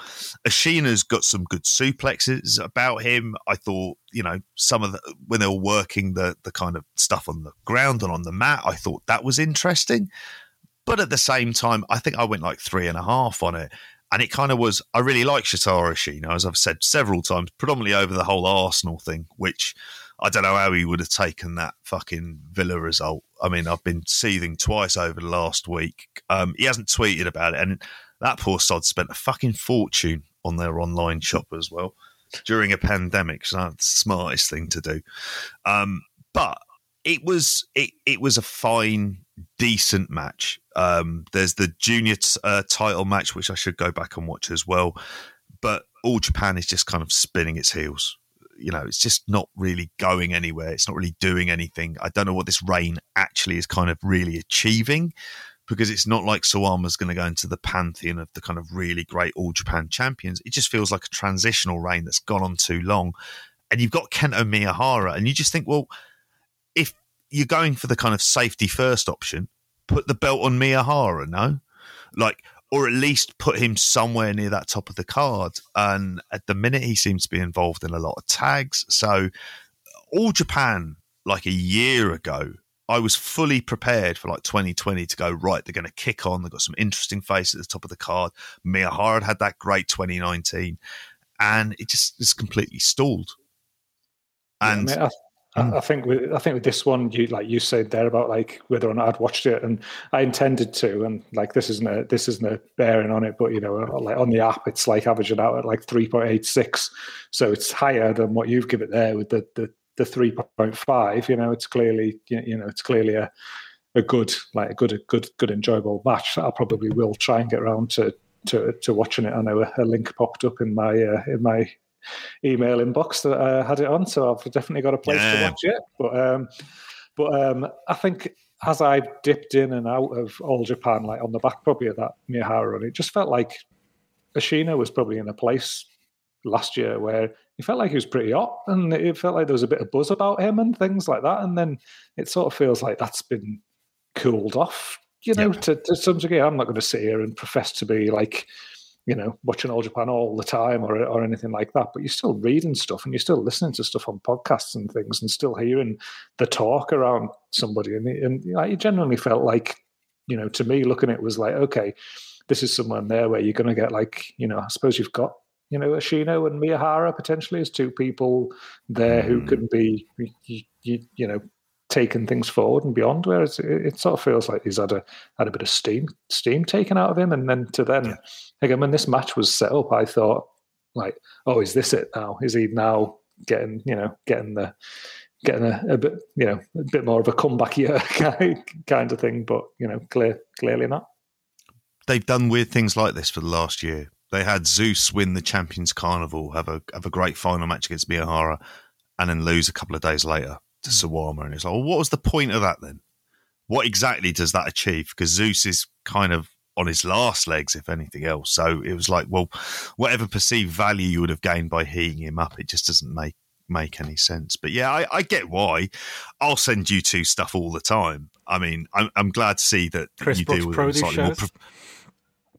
I felt I was duty bound to, but it was nice that you decided to pop that up. I was like, I haven't watched it. What Sorry, is this? Yeah, do you know what? I started to try and watch it, and I was like, this is bollocks. It's 3 matches. I think the second one involves Mecha Mummy versus a Joshi wrestler, I think. I'm not entirely sure. It's commentated on in English. It's an hour and a half long. I couldn't be arsed, frankly. It just felt like a show that involves Chris Brooks that's designed to sell people on DDT Wrestle Universe on the subscription service. That's why it exists. And from a business perspective, I don't think that's the worst thing in the world.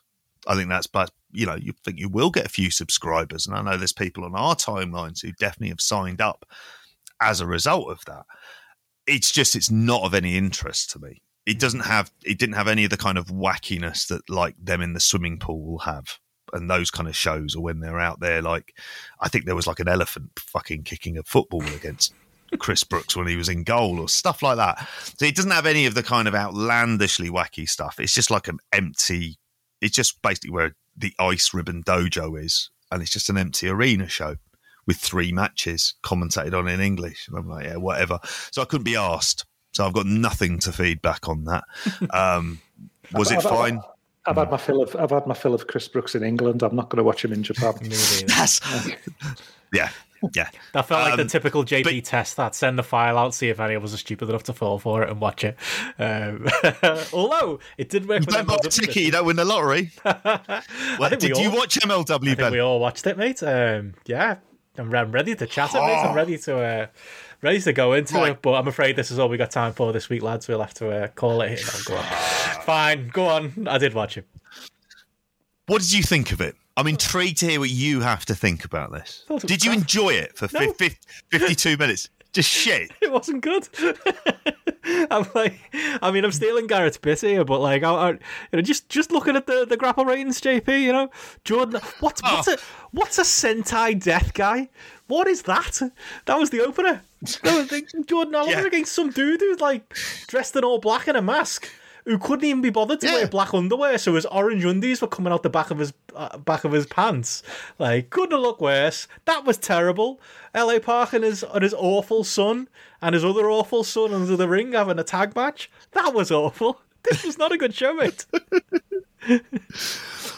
I think you're missing the point. 5-star ratings aren't everything. Oh, right, okay. Sometimes trying to build an app here. Sorry. Yeah, exactly. Like, there's a different way of looking at this show, and I think you're missing the point somewhat deliberately on this. Did you watch MLW in the end, Gareth? Do you not bother? I'm looking here. It was 2 weeks ago I watched it. It was that one that had Jacob Fatu against ACH as the main event. That was the show I watched, but I haven't watched the next two. I was intrigued on that one by the Savio Vega Richard Holiday match. So again, I don't know anything about that, but I thought I'll definitely give that a watch just to say that one.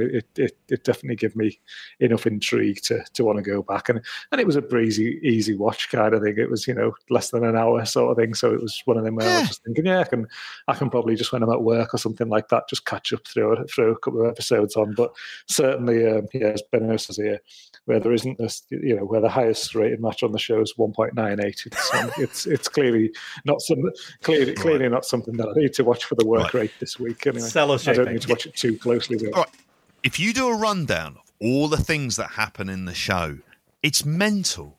It's just fucking crazy with all those little insights. So you have that match at the beginning that you're going on about. It was 1:25. Come on, get a grip. Although the fact that Jordan Oliver said he now weighed 220. Carry on. Perhaps that was deliberate. How do you not know? They were going for a 1 1/4 match and they delivered it. So like again.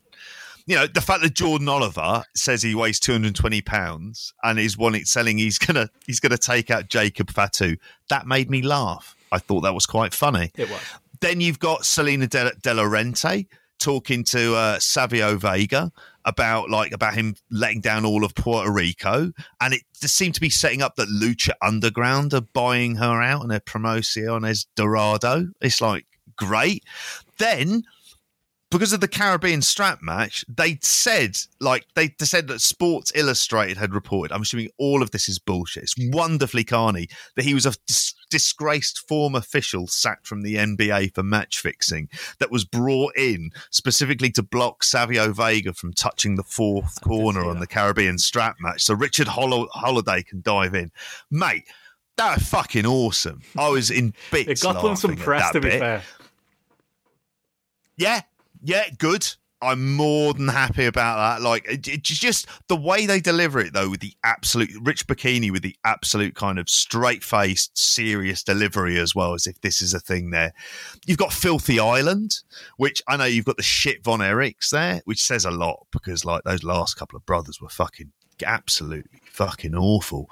But like, you've got Filth, and then they had the bit later on with Tom Lawler, and they're hinting that it's going to be like kind of a fight festival or whatever that fucking thing was Fight called. Island, basically. Lawler's Fight Island. Fight Island. Yeah, TJP turning heel on his partner, whoever that bloke is, after the Lost Park stuff. I laughed. Was it Buku Dao or whatever his name is? Buku Bao or something? Buku Dao. Have you not heard of him? No. Yeah. He's been. See, they've got these really young guys, and they're always trying to boost them. And occasionally, like Alexander Hammerstone, you think, they're kind of perhaps onto something here, or even Richard Holiday to a kind of lesser degree. There's something there. Him and Gino him and Gino Medina aren't very good. Certainly Gino Medina is just not good at all. But like you had that match, then you get this Contra stuff always cutting in there as well. Then they're building up this inter-promotional match next week, and they've sort of stolen UFC graphics as well to promote this stuff, even though it's Leo Rush filming it on his phone in his car. It's such a good job of making it seem like it's worth something, yeah? Selling it. Next 3 weeks, mate, you've got that. You've got a AAA champion versus MLW champion, which I'm assuming Leo Rush wins because he's already kind of in AAA anyway, and it makes sense. Then you got Filthy Island. Then you've got Never Say Never, which I thought was actually going to be the end of this month, and I put in a calendar invite and sent it to you too. Yeah, exactly. So keep an eye on that. I'll be updating that as well. The Control Center for Filthy Island. It's like it's kind of like it's great stuff. Gringo Loco is shit. But it like again, and that match was actually actively quite bad. Gina Medina is just fucking terrible. But that backline brawl, which I called something else on the news report, my God, I was laughing throughout this because it was bad. It seemed like they're having a fight round the sort of like a fucking tip. Yeah. Is that what it is? Yeah. Basically, they went down to looked drop like that off UWA show like that used fridge. to be on live TV when they had that match where they did the bumper on top of a car. That's what it felt like. It was a match in a tip. But it was 4 minutes. And I did get fooled when they replaced Mads Kruger with the other bloke. But they just sort of ended, again, the second match. Because clearly Mads Kruger can't wrestle. Which appears to be a problem. But I'm very intrigued about how they're going to get around this. So I'm not watching it for the fucking glory here. It's just they put themselves into positions where there's no chance of them delivering on what they're going to offer. But they're going to somehow do it in a really Carney-esque way, and I'm in full admiration of them for it. And they just deal with it all at such a speed that I'm just like, yeah, fine, whatever. Like, it's like a match comes on, I go, if this goes 4 minutes, I'll be fucking surprised. And it never does. So, and I got Loki versus King Mo coming up.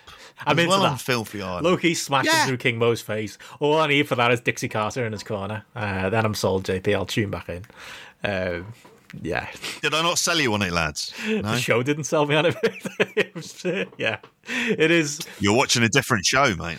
There's not enough time in the week for MLW, even if it is only 45 minutes long. I don't know. I'll be honest. Like the presentation of it is good. I do like I always say, I like the way they use the crowd. I like the use of legitimate music. You know, you've got like Eminem's Guilty Conscience playing for what's the label called? Injustice. Injustice. Yeah. They got like a lot of good like themes and stuff, and it's presented well. Then the bell rings. It's the British ECW was the same. Yeah. But you know, throw a load of stuff at you. It's all a bit mental.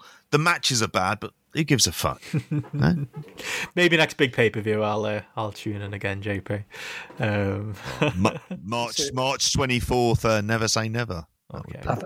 I think I'm more sold just on the story stuff than the wrestling. I'm not I'm almost like, it just sounds like something where I'm just not asked about the wrestling side of it. It's more just feels like an easy watch something kind of thing where you're not actually watching it for the matches. You're just watching it for the bullshit and the laughter that goes along with this. But absolutely. I will endeavour to throw it into the mix while I'm working. You're such a good salesman, JP, that I feel bad if I don't at least give it a month or something like that. Well, I'm almost tempted to hire that lawyer, and I'm in no legal disputes at the moment. The bloke who sponsors them, he was on about Vietnam veterans this week. Yeah, that bloke. Well, he'll talk. I love wrestling. Did you give birth to a child in 1985 because you might have been polluted with this war? And you're like, what the fuck? That's a weird transition. Feels like it's a gimmick, but it's real, isn't it? It is. It's absolutely real. Yeah, I'm completely on board with it. Yeah, Cornette's always plugging on his podcast. Actually, I listened to the Cornette podcast this week to my it was a mistake. They were talking about the Rumble, and Cornette was trying to make this really good point about how, they haven't got as much star power these days. And he's like, hey, Brian, bring up the 1998 Royal Rumble for me and we'll compare star power. the worst possible example, because it's like he starts reading these names and it's like 8-Ball, Chains, Phineas I. Godwin, Honky Tonk Man. That's the level of people that were in the 1998 Rumble. And Cornette and... Did he go with it? Oh, Cornette just doesn't sell him. Cornette just goes, yeah, and then, Ken Shamrock comes out. That's a real star. And he just pretends that he's not literally just named Blackjack Bradshaw, and tries to lean into the fact that, they had the Legion of Doom on the undercard. They had the Road Warriors, that's a star. It's like, no, the Road Warriors in 1998 were literally feuding with the New Age Outlaws, and the entire point was that they were old and past it and done. Yeah. That was the Rumble as well, where Mick Foley did three appearances because they didn't have the roster to fill it, and even then I think they only had 29 men in that Rumble. But yeah, Cornette being Cornette didn't sell it one bit, just kept talking about how it was so much better in those days when he was in charge. On that point, actually, go on, JP. Mm-hmm. No. Say, on that point, actually, just while we're randomly saying things we watched, you mentioned Savio Vega there. You said you watched the Yokozuna documentary. I talked about it a little bit last week myself. I love the Savio Vega, his story in the documentary, where he's like, oh yeah, there were some guys backstage. I'm not going to say who, but they were trying to squash my push, and Yokozuna stepped in and sorted it out, and I was like, Triple H and Shawn then, mate. That you just don't want to say it on a WWE documentary in 2021. Did you enjoy it? I did. I did enjoy it, actually. Because, he's... Just simply because he comes from sort of nowhere into being a headliner very, very quickly as Yokozuna. And it's just unfortunate, I think, for him, is that the Rumble he wins and the kind of way he wins it against, throwing Randy Savage by just sort of kicking out of a pinfall attempt, which makes no sense for him to do in a Rumble after dropping the elbow, and that's how he wins it. That was always something that kind of tarnished. I'd always kind of hated that Rumble for that reason. But he was someone who was young and he was surprisingly mobile and agile, and the kind of gimmick completely worked. And he was he's part of my childhood. He's part of the kind of bits where I was starting to watch more WWE. Simply because there was a point in time where WCW had kind of started to disappear off ITV in sort of 93. And he was one of those kind of figures who was around there. And he was a better big man than most. And I can even remember in the wrestling magazines reading about Coquina Maximus. That was something that sort of rung a bell. And I was like, oh, right. And so it was at that point as well where I kind of realized, well, he's not Japanese, at all. He's big Samoan. Yeah. They kind of completely gloss over it. But actually, I thought it was a documentary. They did this one well because they played it a lot more seriously. And I thought, kind of tonally, it felt like they were going for something quite darker. But his story isn't as dark as so many other wrestling stories could be. And it's just simply a case of he massively overate, isn't it? And there's no fucking getting away from that, isn't it? Because he was trying to achieve, as Alan said to us, about 800 pounds he was going for. And there's no way, you look at the size of him in points and it's gigantic. But, when the athletic commissions weren't letting him into certain states. I remember watching as a kid in 96 when they did the babyface run with him and tried to do a comeback. And it was he was only on every 12th Raw because he couldn't go to most states and he wasn't allowed to work if he could get there. He looked terrible. And then they show him on Yokozuna doing an indie run in the mid-90s. I thought that was interesting, getting to see that. Man, that was just bleak, wasn't it? He was wearing a T-shirt and, he looked like every ex-WWE wrestler who can't be asked to be there. It was rough to watch, to be honest. It was. And it was, and I think in this one that people get so emotional during it because it's just sort of everyone from within that family as well, and hearing them talk and then hearing them be kind of really honest about feeling like they should have intervened a lot sooner and they didn't. Obviously there were some photos of him playing dominoes with the lads at the back and the old BSK. That's one of the greatest photos of all time. Oh God, yeah. There's it's the usual old stuff really. Them and the lads playing the dominoes, loving it, drinking Jack Daniels.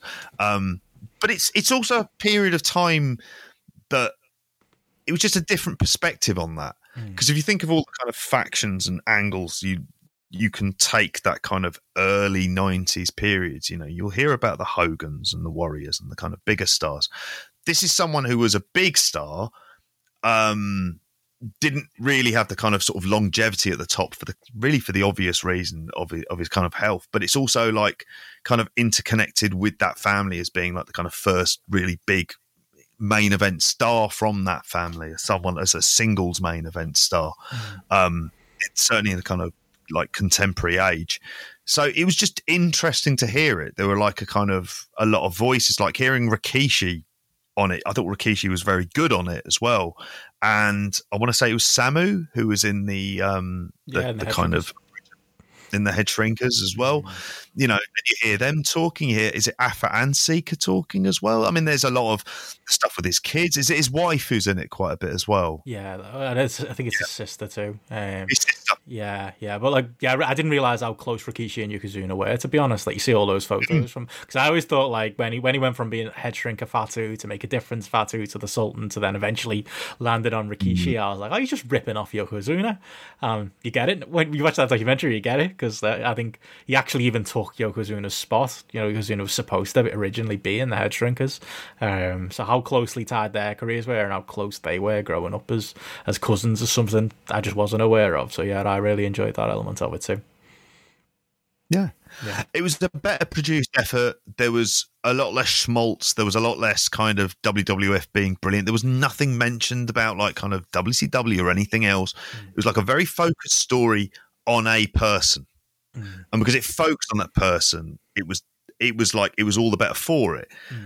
The thing about it, and I kind of said about this in you know, part of the kind of earlier chat that we were having it before we started the actual podcast itself, is the kind of big element of drama to it is that it's quite simple. It doesn't have, it sounds really bad to say, it doesn't have the darkness at the heart of it that a lot of these stories had. Like I can remember the Scott Hall documentary, and you're coming out of that and you're thinking, Jesus, as a person, there's a kind of so much scarring there, but it still has that kind of maintains a bit of a distance as just someone he just wanted to get bigger. And you never really kind of learn why, other than he thinks he has to. And it's just like, okay, it still doesn't really kind of make sense to me, because you'd imagine at some point there just should have been interventions going in all over the place. But, you know, then they tell stories about him being snuck in kind of like, is it pizza into the hospital or chicken into the hospital or something like that? Yeah, there's a lot of that. It's sad. Yeah. It's a sad story, isn't it? But worthwhile documentary. Oh, also, Brett, they get to shit on Hogan for what he did at WrestleMania 9, and that none of that stuff should get to be forgotten as well. Hogan trying to bullshit his way out of it, thinking, I thought it was good business, and Yoko having the attitude of, well, I'll be touring on top with him in Europe, so I'll make big money, and then they eventually give him the title, which you hate to say it from the pure business perspective, it kind of works, but Bret Hart being Bret Hart is he will never view it that way, and God love him for it. Yeah. Like, I really do. I kind of admire him for it. It's just like, it's a chance to shit on Hogan, and I'm going to take it, and I'm with him in that. So he always will. I mean, on that point, yeah, you know, I actually watched a bit of WWE TV this week, and Hogan did turn up on SmackDown this week, and the whole thing was like they were doing a 33 years in review, kind of like, oh, this is the anniversary of Andre and Hogan. And like you're gonna get like a heartfelt sit down with Hulk. Now, cut to Hulkamania promo where he just goes on about this big stinky giant and how he body slammed him 33 years ago. It was just like, this isn't. I don't think we need this, mate. Also, I think that was a line you used against the Giants, not Andre the Giant. I'm pretty sure that's where that comes from. It was so awkward and so weird. But yeah, I did that for my sins. I watched SmackDown this week. I was going to briefly mention that. Isn't a huge amount to report really, other than, you know, Roman Reigns is great. Edge turned up, didn't pop a rating though, because of course he didn't, because he's fucking Edge. I also saw him on NXT this week, where he simultaneously managed to make himself look. He was in there with Pete Dunne, and he made Pete Dunne look about 12 and made himself look about 85. He is morphing into Robbie Brookside day by day. Like, it is shocking. He had no place on NXT. Laughing at you here for SmackDown. For my sins, I watched SmackDown. Oh, I watched NXT as well. What's happening here? I noticed. Look, I got daily updates. No, that was the only bit of NXT that I saw. I'm not watching Raw after it. There's no fucking chance in hell of that. That's part of the joy is this happened. Right, okay, I'll take your word for it. This time next year, JP is going to be on a fucking double-decker bus. Mate, we'll have to fucking... Honestly, he'll be handcuffed to the BT Sports studio, won't he? He'll be able to leave. No, SmackDown's honestly okay. Like, as far as shows go, like, the thing is, you've got to watch it with a liberal... You've got to keep your hand on that fast-forward button. Like, I'll watch it on the BT Sport app, and I'll watch Roman Reigns segment. I'll watch anything with Daniel Bryan and Cesaro. Some of the women's stuff is all right, and you really need to fast forward through the shite. But that was what I was going to say. Like I say, the Roman stuff with Edge and Kevin Owens attacking Roman was good stuff. Not the best stuff Roman's done lately, but I'm just a big fan of that act, so I'm quite happy to watch that at the moment. But yeah, Daniel Bryan, Cesaro, I was going to say that is right up your street, Gareth, as far as like matches go. I'm not saying it was more than like, I mean, I gave it 3.75 on Grapple, and the average is below that. I think there was a few people, it's trending around the 3.5 star point, so it doesn't exactly sound like a match you should really be recommending. But as far as solid TV matches where, I saw Jamesy talking about it, where everything in the match matters, where every little bit of work matters, where they don't waste time with an opening stretch, it goes straight to what they're doing. They're telling a story using, a back injury, and I don't even want to ruin it too much. It builds right into the finish. Brian being selfish, selfless Brian, in wanting to get Cesaro over. He gives him plenty in the match. It's a great piece of work. It's a great example of what you can do with a 3.5 to 3.75 star match. At the end of the day, them two going 3.5, 3.75, and it's them two as well. It's going to be fucking good. So there you go. You've taught me, and I might be on that bus with you. There you go. But yeah, don't watch anything else, anyone. And also, I do wish that match was happening elsewhere, but I'll take what I can take. He's never leaving. Cesaro. All those people on Twitter fighting his corner. Listen, he wants to put food on his table, apparently. So he's not ours. So why are you? It's probably the best way to look at it at this point. Anything else you guys wanted to cover before we go? Anything else you guys have seen? Oh, I think that's pretty much it for me. Yeah, it's been a quiet one, really, this week. Yeah, it has. Yeah, hopefully we got next week. I think this weekend there's a Bloodsport show coming up, which I think is they're going for the record with Bloodsport shows this year, but yeah, that's always going to interest me. NXT Takeover's happening. Don't think we're really going to be hugely sold on that. Apparently that's on Sunday. What's the main event? Do you know? Pete Dunne versus is it Pete Dunne, Finn Balor? Yeah, it is Pete Dunne, Finn Balor. Yeah, is it? Pete Dunne in the main event? Should we not all be excited? We could watch him do his Flappy Birds, hitting people. Still hasn't learned to punch, has he? All them fucking years he's spent now in training with the best wrestlers in the world and all different training programs and stuff, and he's still fucking that gif was going around, wasn't it? But he's been doing that for fucking 5 years. It used to drive me nuts, like him, getting into these big flappy striking exchanges. Come on, Pete, just fucking learn to throw a punch, please. Please. The progression these wrestlers make under WWE, but Gibson and Drake are doing well in that NXT tournament, so I'll tune in to see them. But that's about it. I think it's gonna, I think that's. There's an Impact show as well, JP. I'm sure you'd be excited for that too. But Private Party versus the Good Brothers. Oh, there you go. That'll put some butts in seats. Let's put my butt in a seat, mate. Isn't that's the important thing? That's the important thing. Well, yeah, we'll. Whether I paid for the ticket is up to interpretation.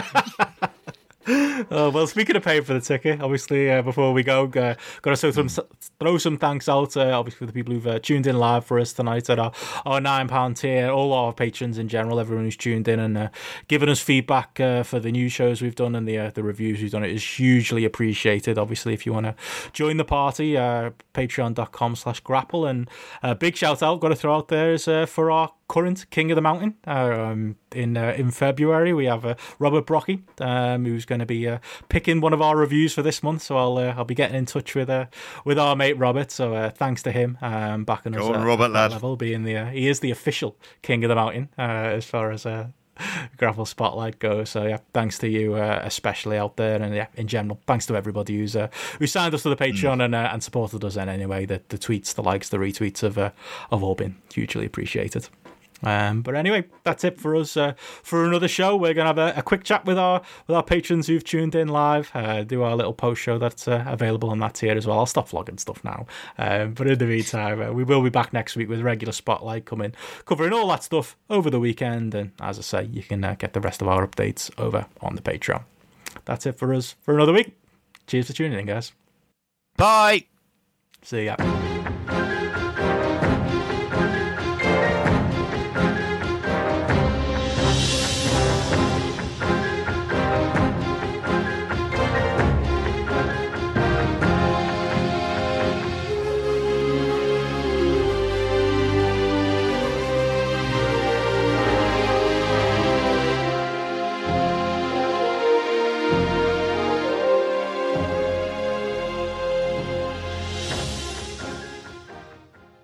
This week on Patreon. Why is a film effectively about Hulk Hogan quite interested in the machinations of this television network, which isn't WCW, but it's kind of what he wants WCW to be? Sorry, I don't know what question I've asked you there, lads. I was going to say, was that a question or a statement? I mean, It's you're a right. statement more than anything else. Hey, this leads on to what Benno's point. You take over. It's part of his part of Vince's wet dreams, isn't it? Though, that comes out in multiple times on this occasion.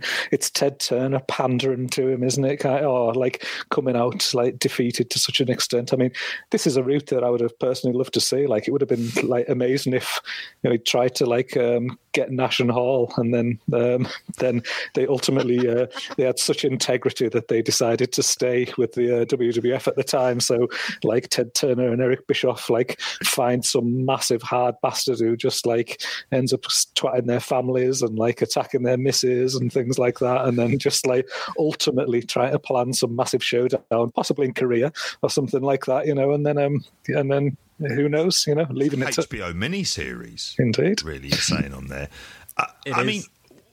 It's like to that point, it is purely just what Vince imagines all these people to be. It's how this is what he pitches TV execs to be. Like, there's a group of greedy money men and women all sat in a room evilly watching the TV, trying to plot for what they're going to do to take over the world. And down to like even like and they do like the bar scene where like they're in like that dirty bar, and it's like, and that whole scene in the toilet with the wrestler I'm guessing I'm going to bring up in a bit, where it's like a big dirty urinal, like I'll bring him up now with like pints of piss in it, and it's just grungy, and Vince McMahon genuinely believes that that's what a bar is like. That must be what bars are like. That's what people do in those bars. And you have to piss in like a bucket, and it's horrible. And there's fellas walking out with shitty arseholes and toilet paper hanging out, and there's women getting beaten up, and it's all like, it is pure. I said the fever dream at the top. That is purely what it is. It's Vince McMahon's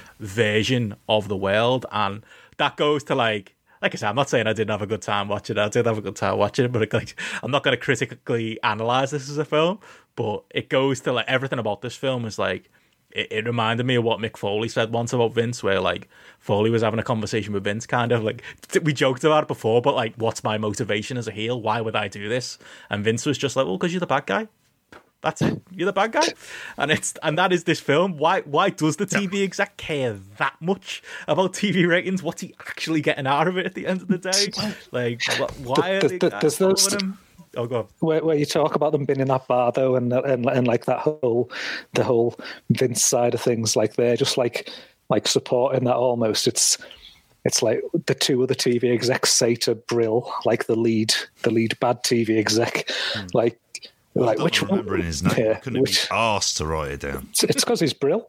But it was like, which do you like best? And he's like, all of them. They're all scum. And I was thinking, that's Vince McMahon's brain, just thinking about his customer base, just thinking about everything. He's just like, who cares? They're all just fucking scum. Like, he just sees them as low rent hillbilly hicks, who would be drinking in bars like this with no teeth, with waitresses who fucking snort every other word. And I don't know if she snorted or farted or did both at the same time. I was very confused by that. She looks nothing like Hanson as well, which is interesting because on IMDb it says it's his shoot sister. Really? That's a lie. No, that's not the case. I made that up. Oh. Just on the point. That's not my sister.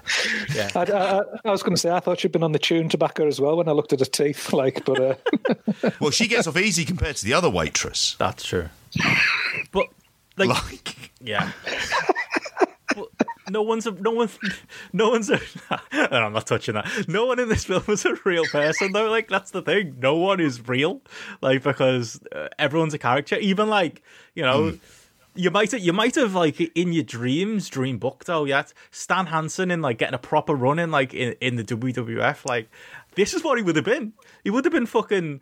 He was a couple of steps removed from like Henry O'Godwin, or like, you know what I mean, like a fucking. Yeah. He's just like, this is what Vince McMahon. He sees a man in a mustache who's a bit of a cowboy, and you know, this is him. This is exactly what he would have been if he'd gotten like that long run in the WWF in the 80s or something.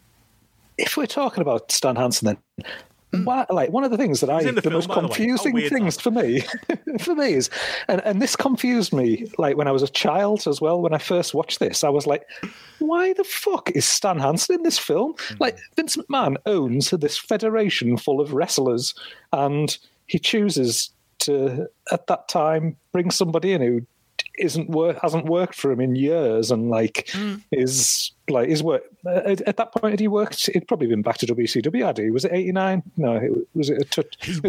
1990. He had the match against Luger. Yeah, the switch to the US belt. So that was the year later. So like I don't know. It confused the fuck out of me at the time and now as to why that gig wasn't given to Jim Duggan or whoever. You know, there's somebody on the roster kind of thing that they could have given him a payday to there. Right? Well, you've hit on the kind of bigger point, which is there's no other wrestlers in it. When you're kind of going through the credits, I remember recognise like Jeep Swenson, and there's a kind of cavalcade of big people who you'd be thinking, I bet Vince loved him.